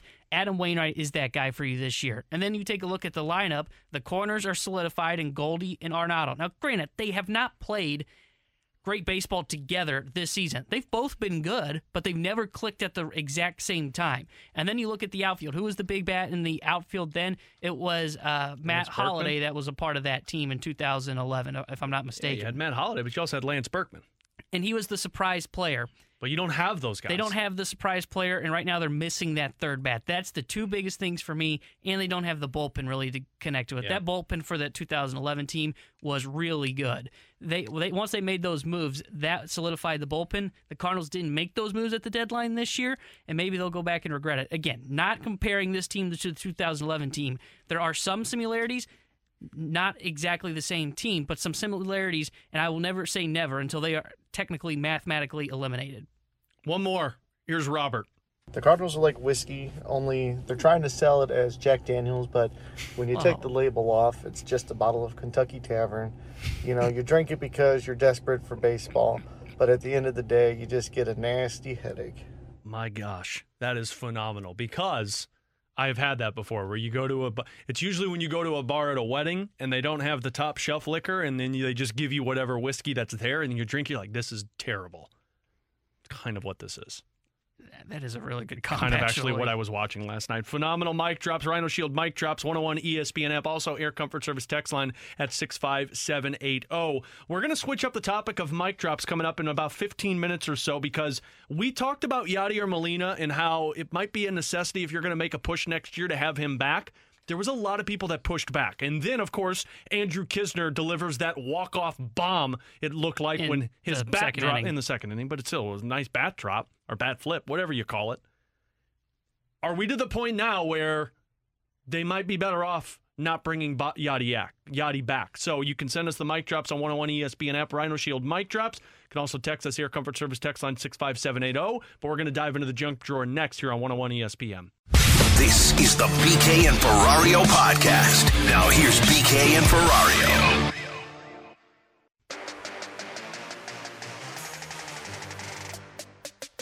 Time to dive into the junk drawer here on BK and Ferrario. We'll get to some of your mic drops on Yadier Molina coming up in our next segment. But T-Bone, I need you to remember a name because this name is going to go down in history very soon. I'm not good with names. Well, you're not good with faces either, so figure it out, I guess. Alfredo Rivera. No, that's not a dish at an Italian restaurant. That is the name. Alfredo. That is the name of possibly the greatest storyteller of our time. We all remember the viral videos of, the hide your kids, hide your wife fella. There was another one as well that I'm completely forgetting. But basically those viral videos of a news story that somebody was a part of. Well, Alfredo is a flight attendant on a flight that got really out of hand. An unruly passenger who started a fight, who was starting to become a big issue. I'm not going to try and step on Alfredo's lawn. I'm going to let him describe it for you. Take a listen. Now understand something.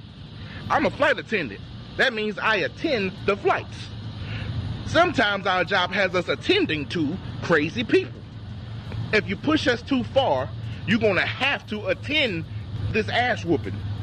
You see, because on this particular flight, I'm sitting in the jump seat and I'm just looking at him act a damn fool. He's spitting and cussing and going crazy. I say, that's enough. I got up and I walked over there. And by the way, this man smelled like a pack of Marlboro cigarettes, 4 shots of Everclear alcohol, and regret. So I know something's about to go down. At this point, he touching all over my coworker's breast.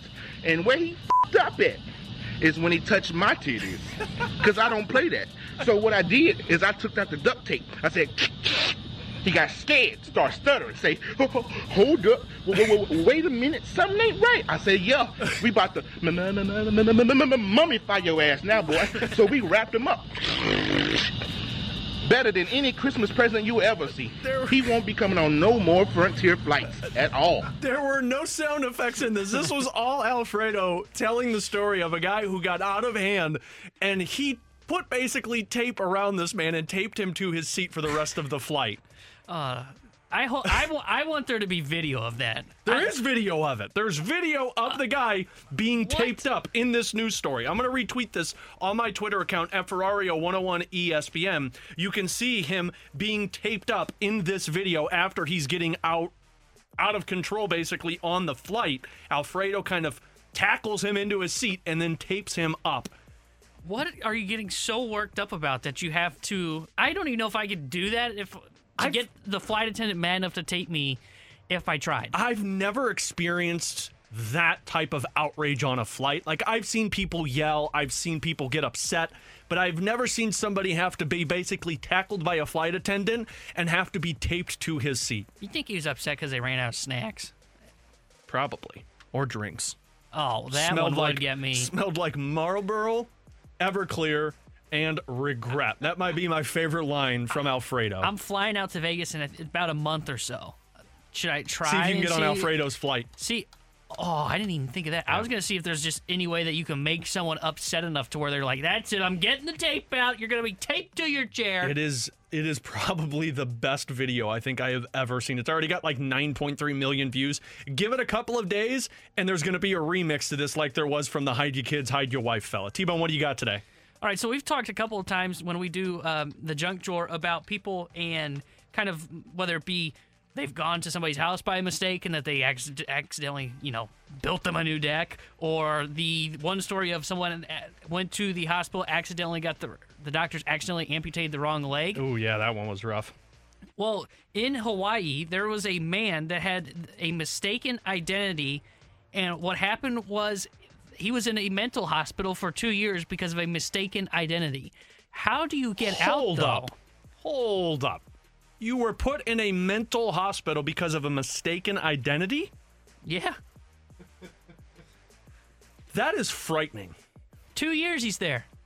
Because here's why this is really frightening. And look, this by no means is talking down about any mental illnesses or anything like that, but the scary part of this is, what if this was, like, if this was you, and you tried to explain to the people there that, like, hey, I am not mentally ill, I shouldn't be here. They're not going to believe you. They're going to assume that you are mentally ill, and they're going to keep you in that facility. Yeah, that's the thing, is I just don't know how you get out. Now, the way he got out was he got his family to petition the court, is the way I understand it. And then that judge was able to, I guess, look at the documents and say, okay, that's not him, we can rule him out. But I'm with you. How do you convince people? There's no way you convince people inside that hey, this isn't me, you guys got the wrong person. Did it say how he got out?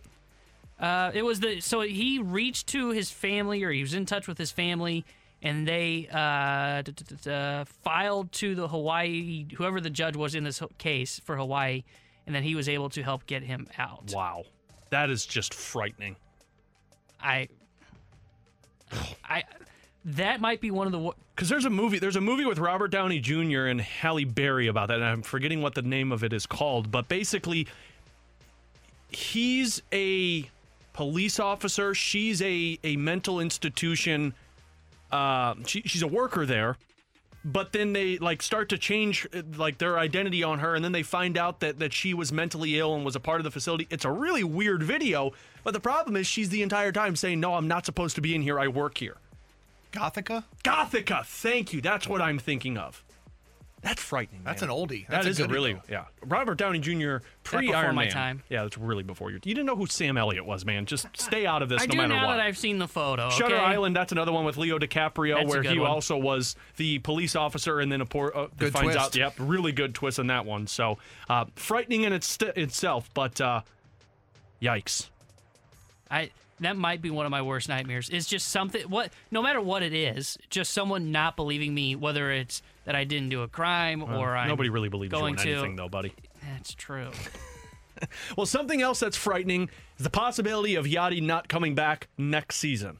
Maybe that's just frightening for us. Some people might look at it the other way. What? We're going to dive to be in here. I work here. Gothica? Gothica, thank you. That's what I'm thinking of.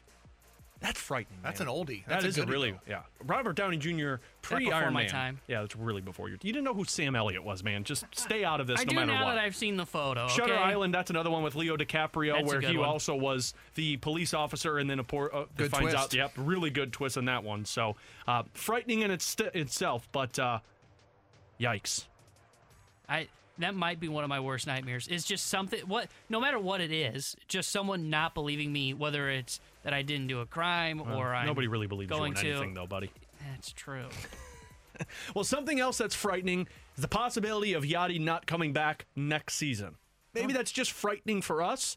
Some people might look at it the other way. What? We're going to dive into that. We want your mic drops. If you feel like some Cardinals fans are undervaluing what Yadi actually brings to this Cardinals team, are you upset if he doesn't come back for 2022? Get your mic drops, Rhino Shield mic drops.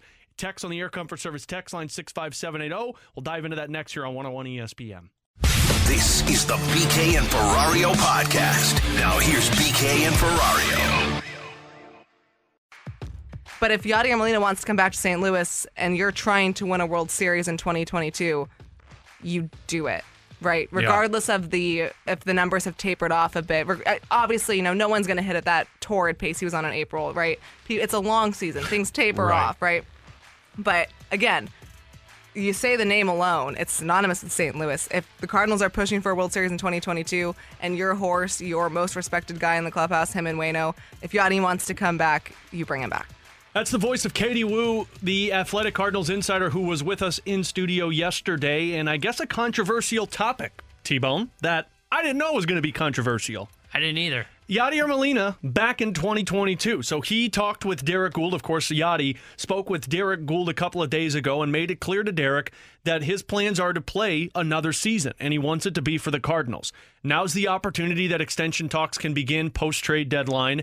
And Yadi said, look, if there's negotiations that can happen now, I'd love to do it and make sure that we're done. Because he said, I don't want to go through what I went through last year of basically waiting all the way up until the season begins before he finds out if there's a contract to be had.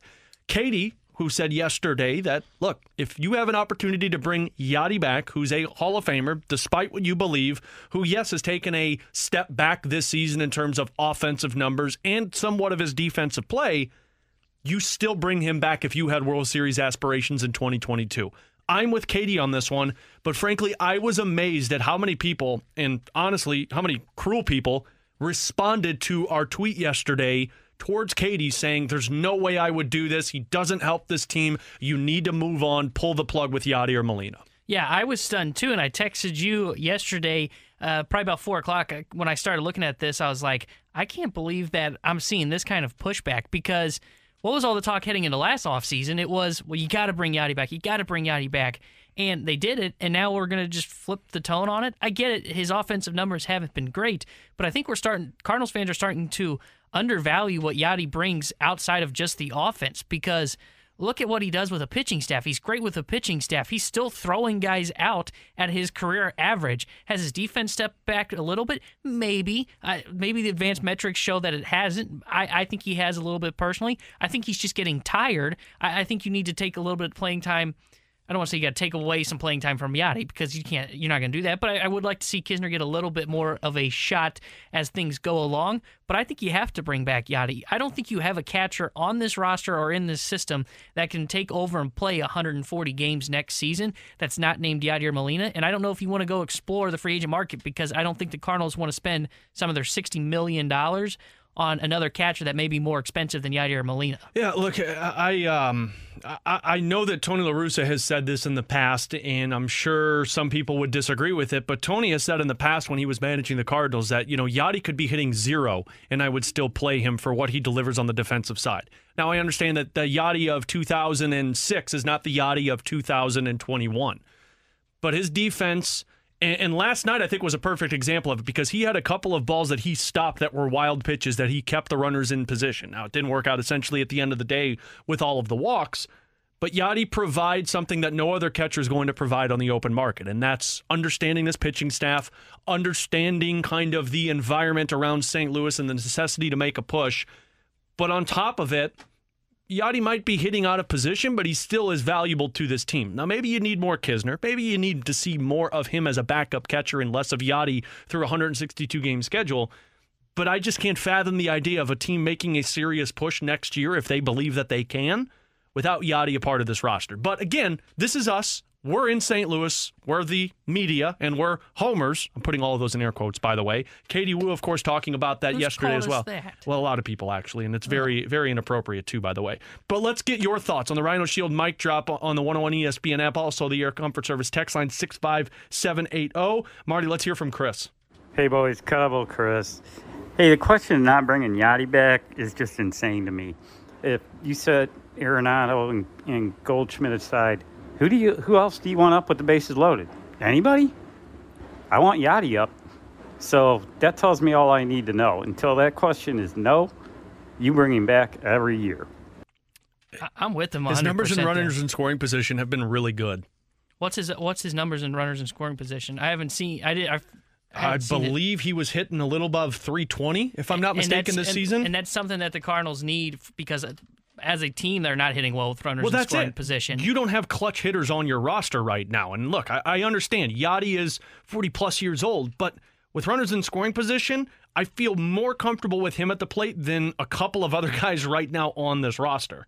Yeah, he's hitting 301, an OPS of 770, but he's got a 346 on-base percentage with runners in scoring position. He scored 33 runs for this team this season in 81 plate appearances. Yeah, and he's losing that extra base. He's not an extra base hit guy anymore, because as he's getting older, he's starting to realize, okay, I'm going to go more for just contact. We're seeing singles. That's kind of his thing now. He's only had, I believe it was 3 extra base hits, or 4 extra base hits since June for Yadier Molina. 1 homer and then I believe 3 doubles. So if you're the Cardinals and you have guys on, Yadier Molina has that perfect approach that you want. I can drive the ball the other way if I need to, or I can pull it if I have to, depending on what A, the pitcher gives me, and B, what the defense is.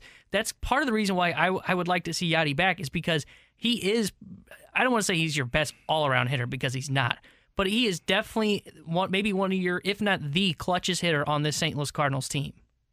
From the 636, if you want to give Yadi all the credit for good pitching performances, doesn't he have to take some of the blame for the bad pitching performances as well? Absolutely.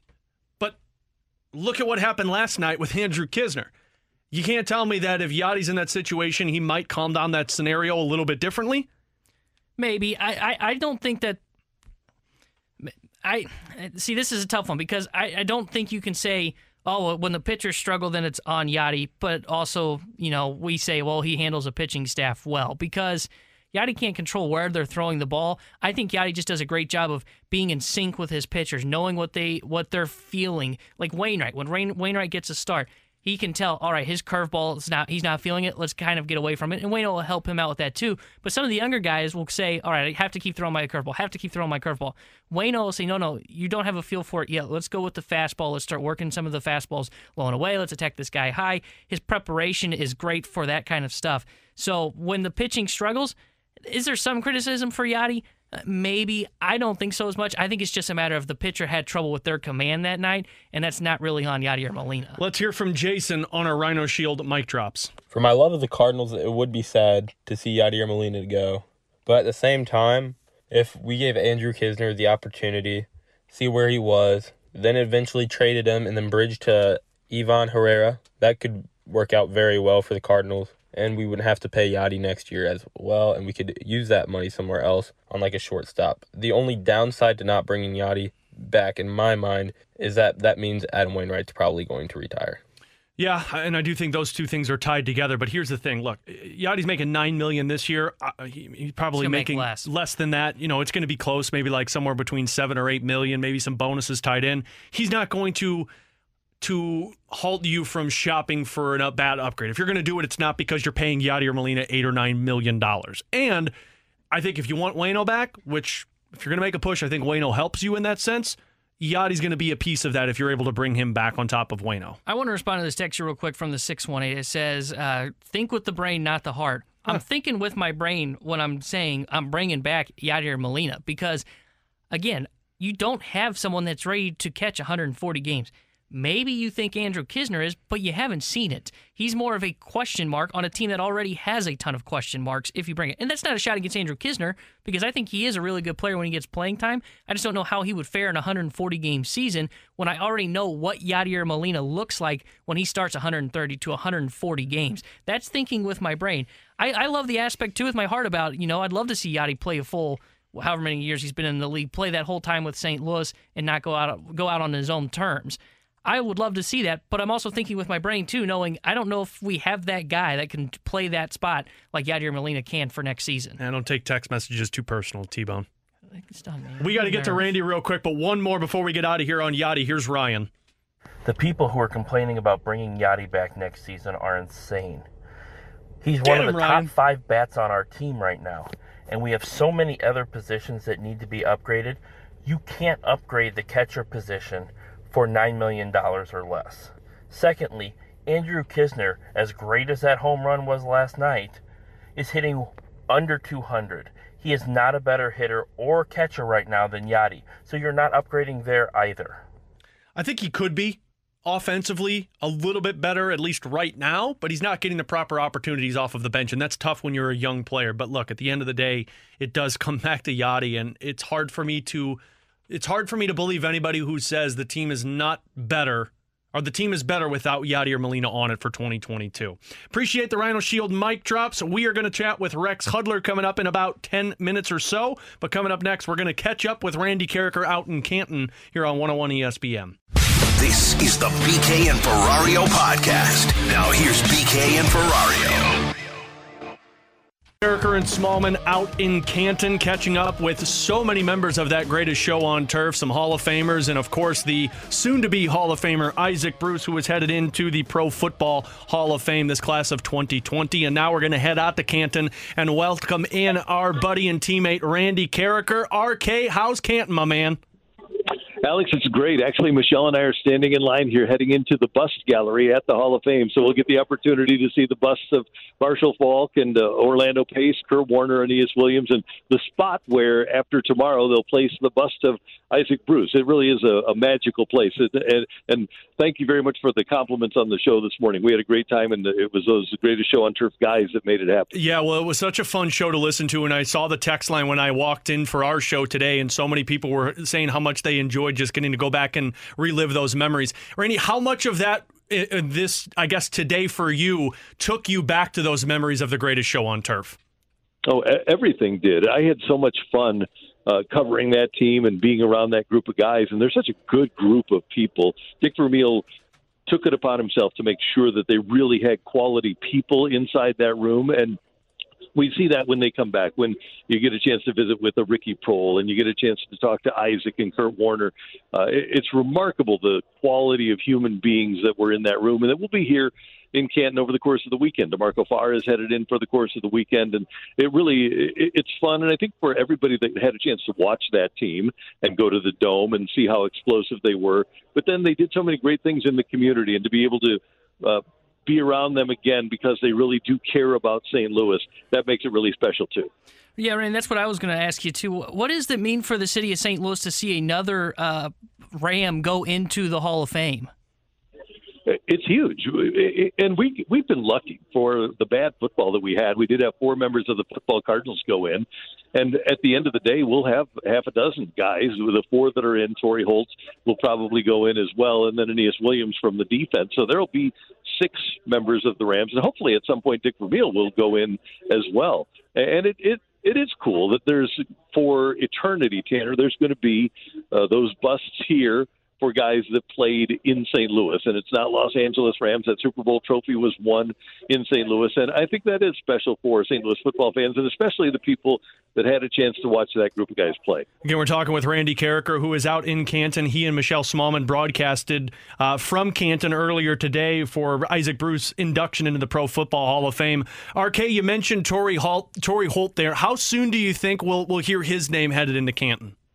You know, in talking to people this morning here that are around the Hall of Fame and know Hall of Fame voters and talk to a lot of people, he could get in as early as next year. One of the things that we have to keep in mind about Torrey is that he led the league in catches and in yards during the 2000s. From the year 2000 to 2009, nobody in the league, and that was the prime of Randy Moss and Terrell Owens and Marvin Harrison. Nobody had more yards and more catches than Torrey Holt in that time. So he's going to get in, and it is a matter of time. There's obviously that concern about next year Reggie Wayne being a first-time possibility for the Hall of Fame. But I think that there's a very good chance, if not next year, that Torrey will be in by 2023. Randy, talking about this team, I didn't get a chance to watch it. I went back and have watched the games of them in the playoffs, and I've heard the story my mom tells all the time where my dad nearly dropped me when they made the tackle at the goal line when I was a baby. I'd argue that he did drop you, but that's fine. Yeah, well, you think they're protecting me? Well, I'm glad to know they are. Randy, I'm curious, what's some of your favorite memories of watching The Greatest Show on Turf? Well, they revolve mostly around Isaac Bruce.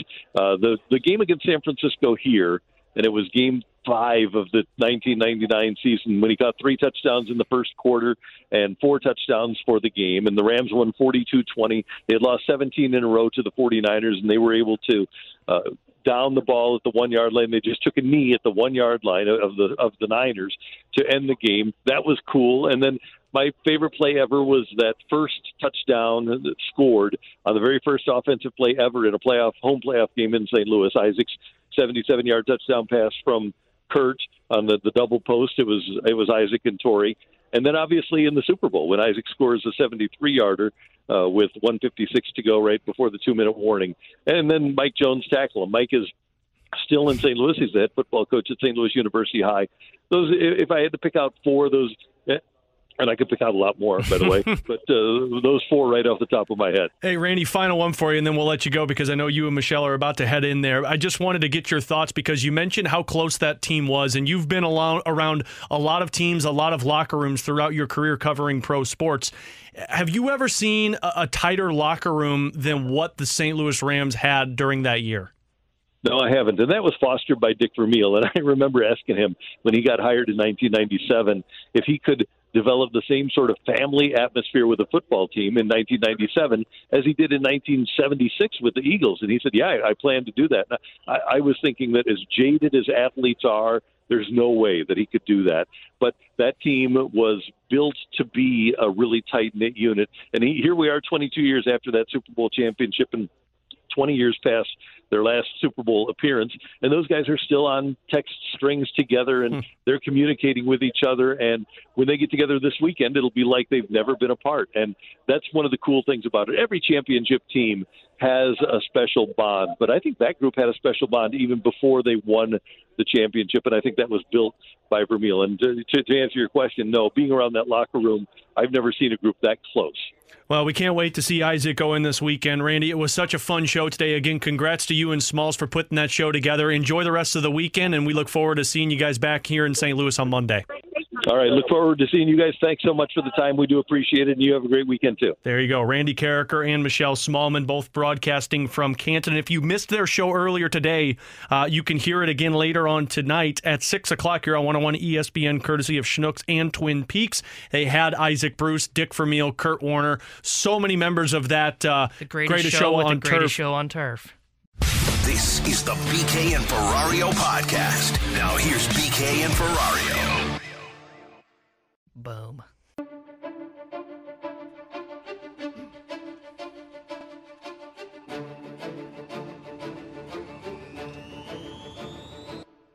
Cardinals and Royals start a 3-game series this evening. Adam Wainwright on the mound against Mike Minor for the Kansas City Royals. And anytime the Royals are playing the Cardinals, I always have to get one of my favorite baseball analysts on the air. I love talking with this former Cardinal and, of course, the the current Kansas City Royal broadcaster. He is Rex Hudler. Rex, it is a pleasure to talk with you as always, my man. How are you? Alex, you know better than to ask me that question. It's beautiful. We're at the end of summer. Baseball is heating up. A lot of great things are happening, and I get to go to the ballpark tonight and talk about baseball. What's wrong with that? Nothing wrong with that at all. And that's why I love talking with you, because you have the most positive energy, I think, of anybody when it comes to talking baseball. And I love every second of it. And I got to read you this text, Rex, because usually when we get you on, we always talk about your playing time here in St. Louis. And we're going to get into just kind of this playoff push for the Cardinals and just get your opinion on going through these dog days of the summer. But we got a text from the 618 from Pete, who says, to this day, my dad still talks about Rex. He was his favorite player at the time. I remember him always telling me to watch his hustle on the field. Here's the thing, and I told Tanner, my co-host, this before you joined us. You played 3 seasons in St. Louis, and from the way people talk about Rex Hudler and for how you talk about St. Louis, you would have thought that you played your entire career here. Yeah, I mean, that's the beauty of getting an opportunity to wear the birds on the chest, Alex. The way that the fans really appreciate their former players, their history. I had no control over that, but I look back and I do really feel proud that Whitey Herzog, a Hall of Fame manager, traded for me in early April of 1990, and it completely changed my career. I got to go to the National League and play. Of course, I played a little bit with the Expos in the National League, but to experience the love that the fans have for the players there was amazing. And I played hard my whole life. I was trained in high school, in my amateur days, by wonderful coaches that instilled the importance of hustle and always giving your best, and really to control the 2 things that you can control, and that's your attitude and your output. And to come to St. Louis and play the same way I've been playing, but the people thought I fell off of Mars somewhere or the moon or somewhere, and they were like, wow, who is this guy?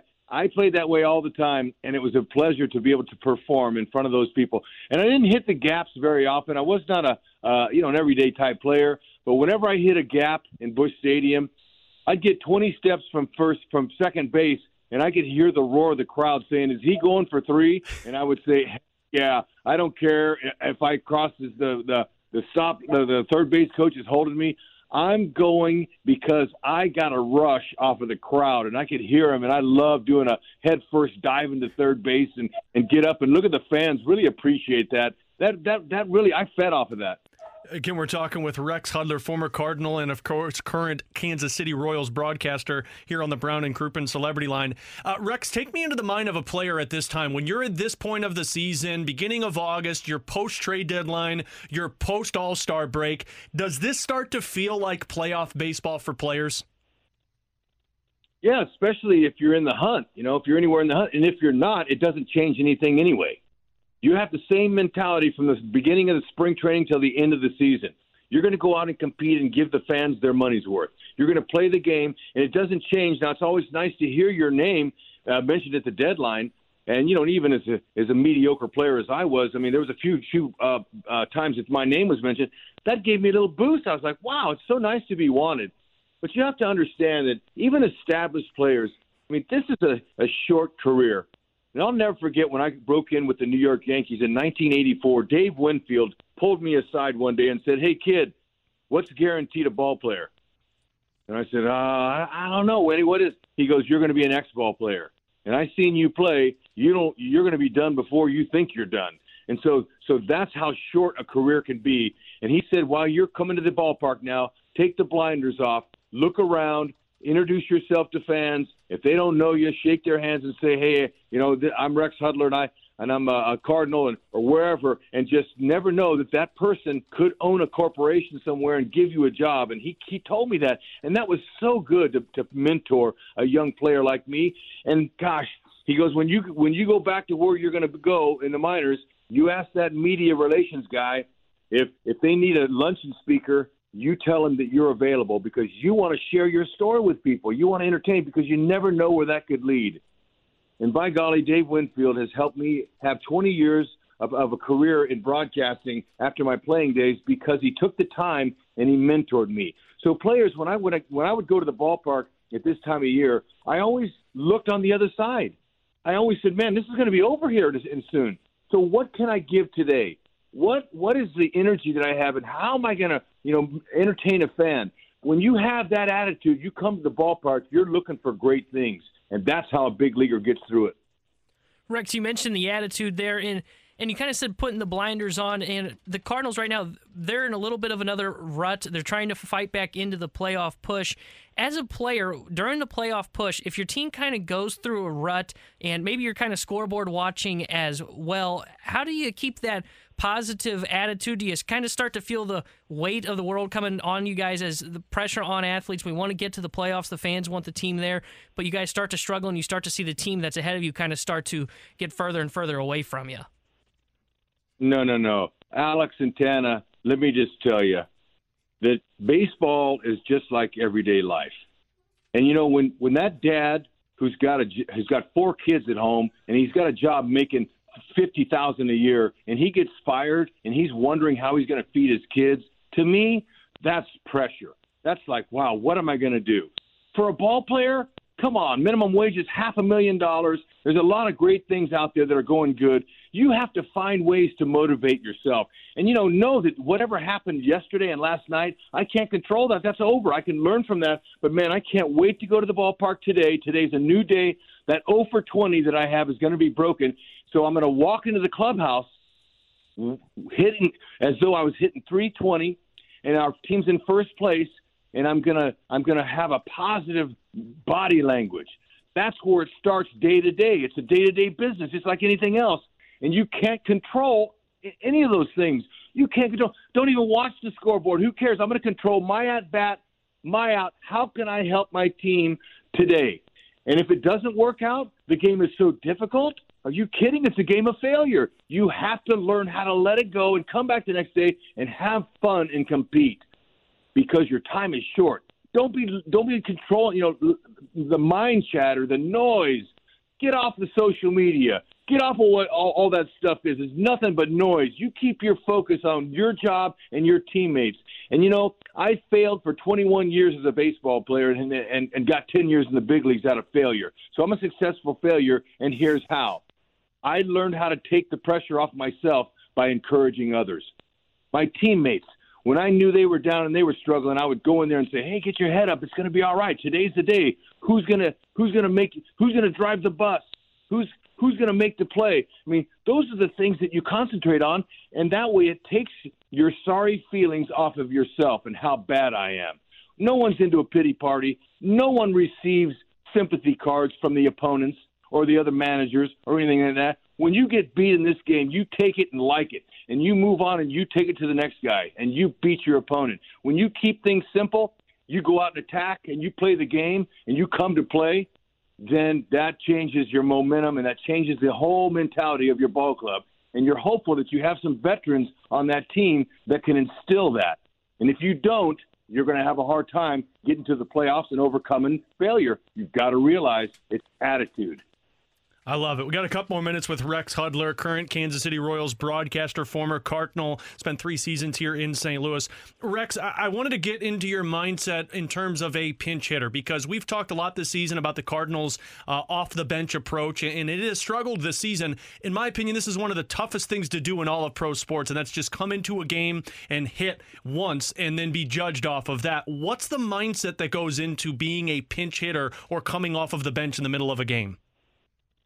Oh, Alex, you are so correct. That's the hardest job in baseball, to try to hit. I mean, if you get 4 at-bats a night, it's still hard, but your timing's better. But when you get 1 at-bat a night for 5 days in a row, your 5 at-bats is 1 game for another guy. So it's very difficult, and typically you're coming in after the 5th or 6th inning where you're going to face one of their guys in the bullpen, one of their the back-end guys, so they're sharp and they're tough. And so what you do is you have a good mindset going in. You make sure you're nice and loose, and you go up there and you swing the bat. I learned I had some great hitting coaches in my day. Great hitting coaches. I had Rod Carew, 7-time batting champion for 3 years with the Angels. Don Baylor with the Cardinals. I had Hal McRae, who taught me a lot. I had him with 2 teams, the Expos and the Philadelphia Phillies. And Hal McRae told me, if you don't swing at the first pitch, I don't care if you miss it by a foot, you're not in the game. You got to gauge your swing on his pitch. And the minute you swing, the earliest you swing, the better off you are. If you take pitches 2, 3, you still are not in the game. You got to swing the bat. You got to get ready and get in that bat, and then shorten up your swing and put the ball in play. And once in a while, you're lucky enough you can run into one, and that will increase your value big time if you go deep. I only had 4 or 5 pinch hit homers in my career, but, man, just the fact that other manager over there knows he's got somebody in that bench that can hit for power or hit a homer off the bench or something, or can do something for his ball club, that adds a little extra excitement and also a little extra strategy that opposing manager has to go against. But pinch hitting is difficult. I learned that you can't take that home with you and beat yourself up over 1 at-bat. You have to continue to encourage others and encourage your other teammates, and that takes your thoughts off yourself. And go up and, by golly, do it again and be ready. Be ready for the first pitch. Most of the time they're fastballs, but it's really hard to do. Speaking of home life, Rex, I'd be remiss if I didn't ask you before we wrapped things up. You got to see your son perform in the Ban Johnson All-Star Game for collegiate athletes, and he was named MVP, and I know that has to mean a lot to you. Of course, your son playing the sport that you've grown up and loved for so long. Oh, man, thanks for bringing that up. But you know what? We go to the ballpark in this particular time. I know it's going to change. Next year, I hope we go back on the road with the teams. But so I go to Kauffman Stadium when the Royals are on the road, and we broadcast the game in front of an empty ballpark. And William, he had that All-Star game at Ban Johnson, and I've been looking forward to it for 4 or 5 days. And I would tell my buddies, hey, guys, Will's going to play out in front of us. So it was a little bit hard to keep my focus on our game. And he came up, he struck out the first time, and the second time I told him, it's a big ballpark, Will. Don't swing for the fences, man. You'll never get there. I want to see you hit a gapper and run. And sure enough, first pitch off a lefty, he shot a ball down the right field line, which is Triple Haven at Kauffman Stadium, and he took off, and I jumped out of the booth, and I watched him run, and he slid into third base, knocked in a run, and scored a run. And then, they took him out because they had to get all the other players in there. But then after the game, I thought I heard over the loudspeaker his name, and sure enough, they gave him the MVP, and, man, I wept like a small child. The joy of seeing my son. Now I can't do it anymore. I miss running the bases the most, and I got to see him run a triple at Kauffman Stadium, and who knows how long he'll play, But thank you for bringing that up. it's a beautiful thing to see your young son compete in the grand game, and I just looking forward to the future for him. Yeah, well, I saw our good buddy Joel Goldberg tweet about how big of a moment that was of you broadcasting and him doing it in front of you. So I just thought that was such a cool moment. And on top of the Cards and Royals playing, I definitely wanted to get your thoughts on that. Rex, it is always a pleasure to get to talk with you. Thank you so much for coming on with us today. Enjoy the ballpark, enjoy the Cardinals and Royals matchup, and we look forward to chatting with you again real soon. Oh, believe it, and we can't wait for the Redbirds next weekend. Awesome. Thanks a lot, guys. There you go. Thank you so much. Rex Huff. This is the BK and Ferrario podcast. Now here's BK and Ferrario. This is BK and Ferrario. Time now for One's Gotta Go. We offer up the talking points, and you get to pick which one's gotta go on 101 ESPN.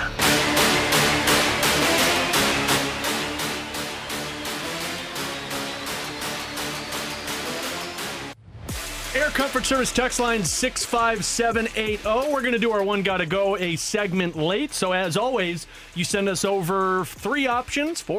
We'll tell you which one has to go. Air Comfort Service text line is 65780. By the way, you can join me later on today. 4 o'clock, I am headed to the World of Outlaws Sprint Car Series out in Pevely, Missouri. Boogity, boogity, boogity, boys. Let's go racing. And there's Tanner once again. High-speed sprint cars and the greatest show on dirt. How about that? We just did greatest show on turf. Now we're doing the greatest show on dirt, T-Bone. Wow. Watch out now. The Outlaws, they take on the Federated Auto Parts Raceway in the most challenging race on tour. Who you got in that one? Ironman 55. Huh? Who you got winning that? I'm not going to...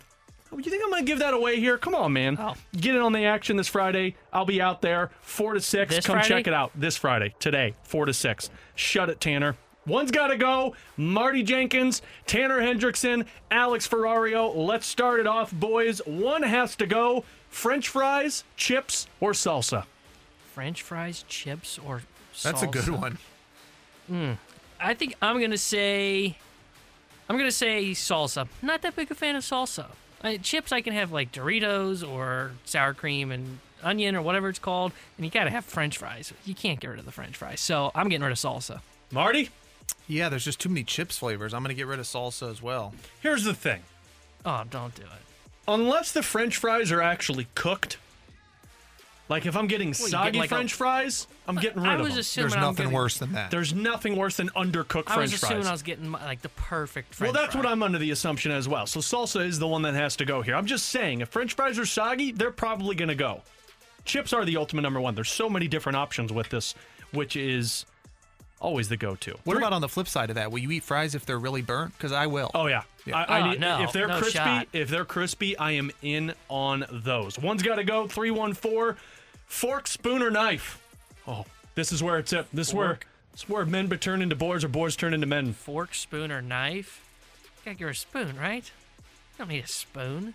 You can. You don't need a spoon? Fork. How you eating cereal?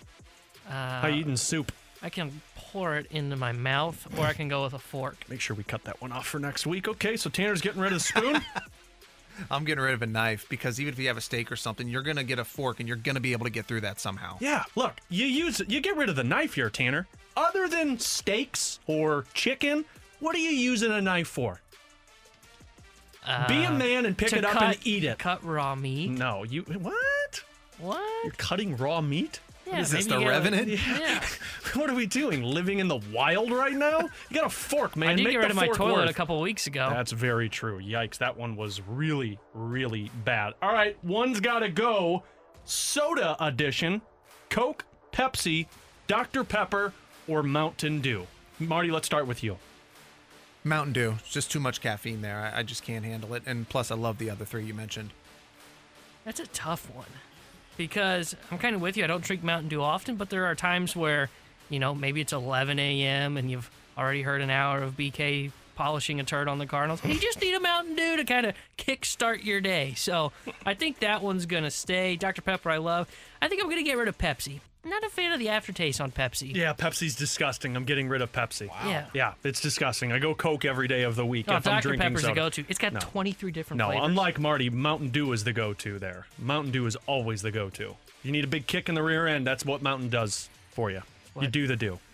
Do the do. Do the do. 573-1's got to go. Air Comfort Service text line 65780. Cardinals starting pitching. Cardinals starting 8, Cardinals bullpen, Cardinals bench. Starting pitching, starting lineup, bullpen, bench. I'll One's go got with to the starting rotation. You're getting rid of the rotation. Yeah. Because he knows the bullpen's so good that they can lock things down for 9 innings each game. Yeah. Woof. Let's see. I think the rotation's actually been good of late, so I'll keep them. The bullpen, at least I got 3 guys I trust. The lineup's got potential. I mean, you basically don't have a bench right now, so I'll say one's got to go. It's got to be the Cardinals bench. I actually got to go with Tanner on this one. You already don't have a bench, so I don't think it's really going to affect you that much. So the Cardinals bench pretty much can already go, because I don't think it's been really helpful this season. Yeah, it's not been great. Remember the years of, like, the bench for the Cardinals? Every time somebody stepped out of the dugout, it felt like someone was going to hit a home run. Like it was... Were you referring to the Greg Garcia times? That, or Jed Jerko, or Matt Adams coming out of the box, right? Like Big those City. Big City just coming through nonstop. So yeah, Brandon Moss when he was with the team. That's right. Cardinals bench has got to go. If you missed the here. interview with him, check it out on the podcast page presented by I Promise. Cha-ching. Cha-ching. All right, 2 more, boys, from the 314. One's got to go. Being sticky, smelly, or uncomfortably wet. Sticky, smelly, uncomfortably wet. Tanner? Oh, sorry. No, you're fine, Marty. We're going to let Tanner think about this one for a minute. Smelly, or uncomfortably Or wet. I think I'm going to go with sticky. Smelly, that one sucks too, but I don't want to be sticky. Just something about that, I can't handle that, so I think I would go with sticky. Smelling one, like I said, that sucks too, but if I had to take one, it has to be I can't be sticky. I hate pancakes because... Normal pancakes because you need syrup on them, and that's sticky as hell. There's nothing worse than BO, man. It just makes me want to throw up. So this might be the toughest one for me because I hate all 3 of these. They're not great options. Like the wet one I can handle. No, see, I try to avoid when I get stuck out in the rain because there's nothing worse than having to go through the rest of the day as like your socks being uncomfortably soggy or your shirt being soaked. But I can't be in a room with somebody who's got bad BO. Agreed. And sticky, like If I shower in the morning and you have yourself a nice pancake or a waffle and you get syrup on you, I got to go re-shower. Oh, because you can't be sticky for the rest of the day. Or like you just go outside and you like walk around and do something and you just you don't sweat, but you kind of get that sticky feeling. You have to shower. Yeah. So I think what I have to get rid of here is I got to get rid of the stickiness because I can find a way to handle the other 2. I just don't know if I can find a way to handle being sticky. Like there's just nothing worse than this one. All right, final one for us here on One's Gotta Go. Of course, Fastlane coming up next. BT and Anthony Stalter are out at Busch Stadium. But before we get out of here, one has to go, fellas. A luxury edition. Drinking, movies, or video games. Well, we know Tanner's keeping drinking. Staying. Yeah, we know Tanner's Can we make keeping one got to drinking. go a little more challenging? Text line, come on. All right, what were the other 2? Sorry, I got distracted. Watching drinking. movies or video games? Watching movies or playing video games? I think I will get rid of watching movies then. I enjoy playing video games, and watching a movie, I could go without doing it. I don't even remember the last time I watched an actual full movie now that I'm thinking about it. Like, I want to see Black Widow, haven't seen it yet. You were such an old person. I turn on TV, right? You made it sound like I never watched TV. Yeah. I think I listened to the Cardinal games next to the fire with a... That's insanity. Marty? I don't do alcohol. Whoa! You don't drink, though, right? 15 years. Yeah. So I shouldn't have put that one in there. Peace. Yeah. Marty's the man with that one. Tanner, maybe you But video games is a close second. I haven't played a video game since like late 90s. That's where I was going to get after this one, T-Bone. Wait till you have a kid, which I know probably will never happen because the Tinder success isn't working very well. Come on. But once you have a kid, you never touch your video game ever again. Plain and simple. You even know where yours is No, still? it's probably got dust building on it, so... Wow. Yeah. Last game I played was Contra. I was waiting for you to say the last game I played was Pong. That's where I thought It's been a while, Marty. All right, that's going to do it for us today here and this week on BK and Ferrario. Again, I am headed out to the World of Outlaws down in Peevely, Missouri, so come on out there from 4 to 6 o'clock. Racing. There you go, from 2 to 6. You got the Fast Lane BT and Anthony Stalter coming up next here on 101 ESPN. You've been listening to the BK and Ferrario podcast, powered by I Promise. Peloton's best offer of the season is here. Get up to $300 off accessories when you purchase a Peloton bike, Bike Plus, or Tread. Choose from a variety of accessories like our cycling shoes, a heart rate monitor, non-slip grip dumbbells, and more. If you've been looking for a sign to join Peloton, this offer gives you everything you need to get going. This limited time offer ends November 28th. Visit onepeloton.com to learn more.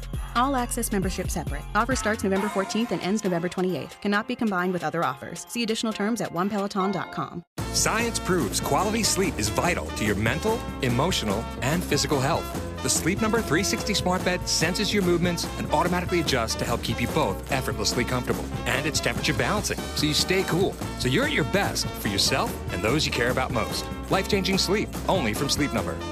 It's our ultimate Sleep Number event. Save 50% on the Sleep Number 360 limited edition smart bed plus special financing, only for limited time. Special financing subject to credit approval. Minimum monthly payments required. See store for details.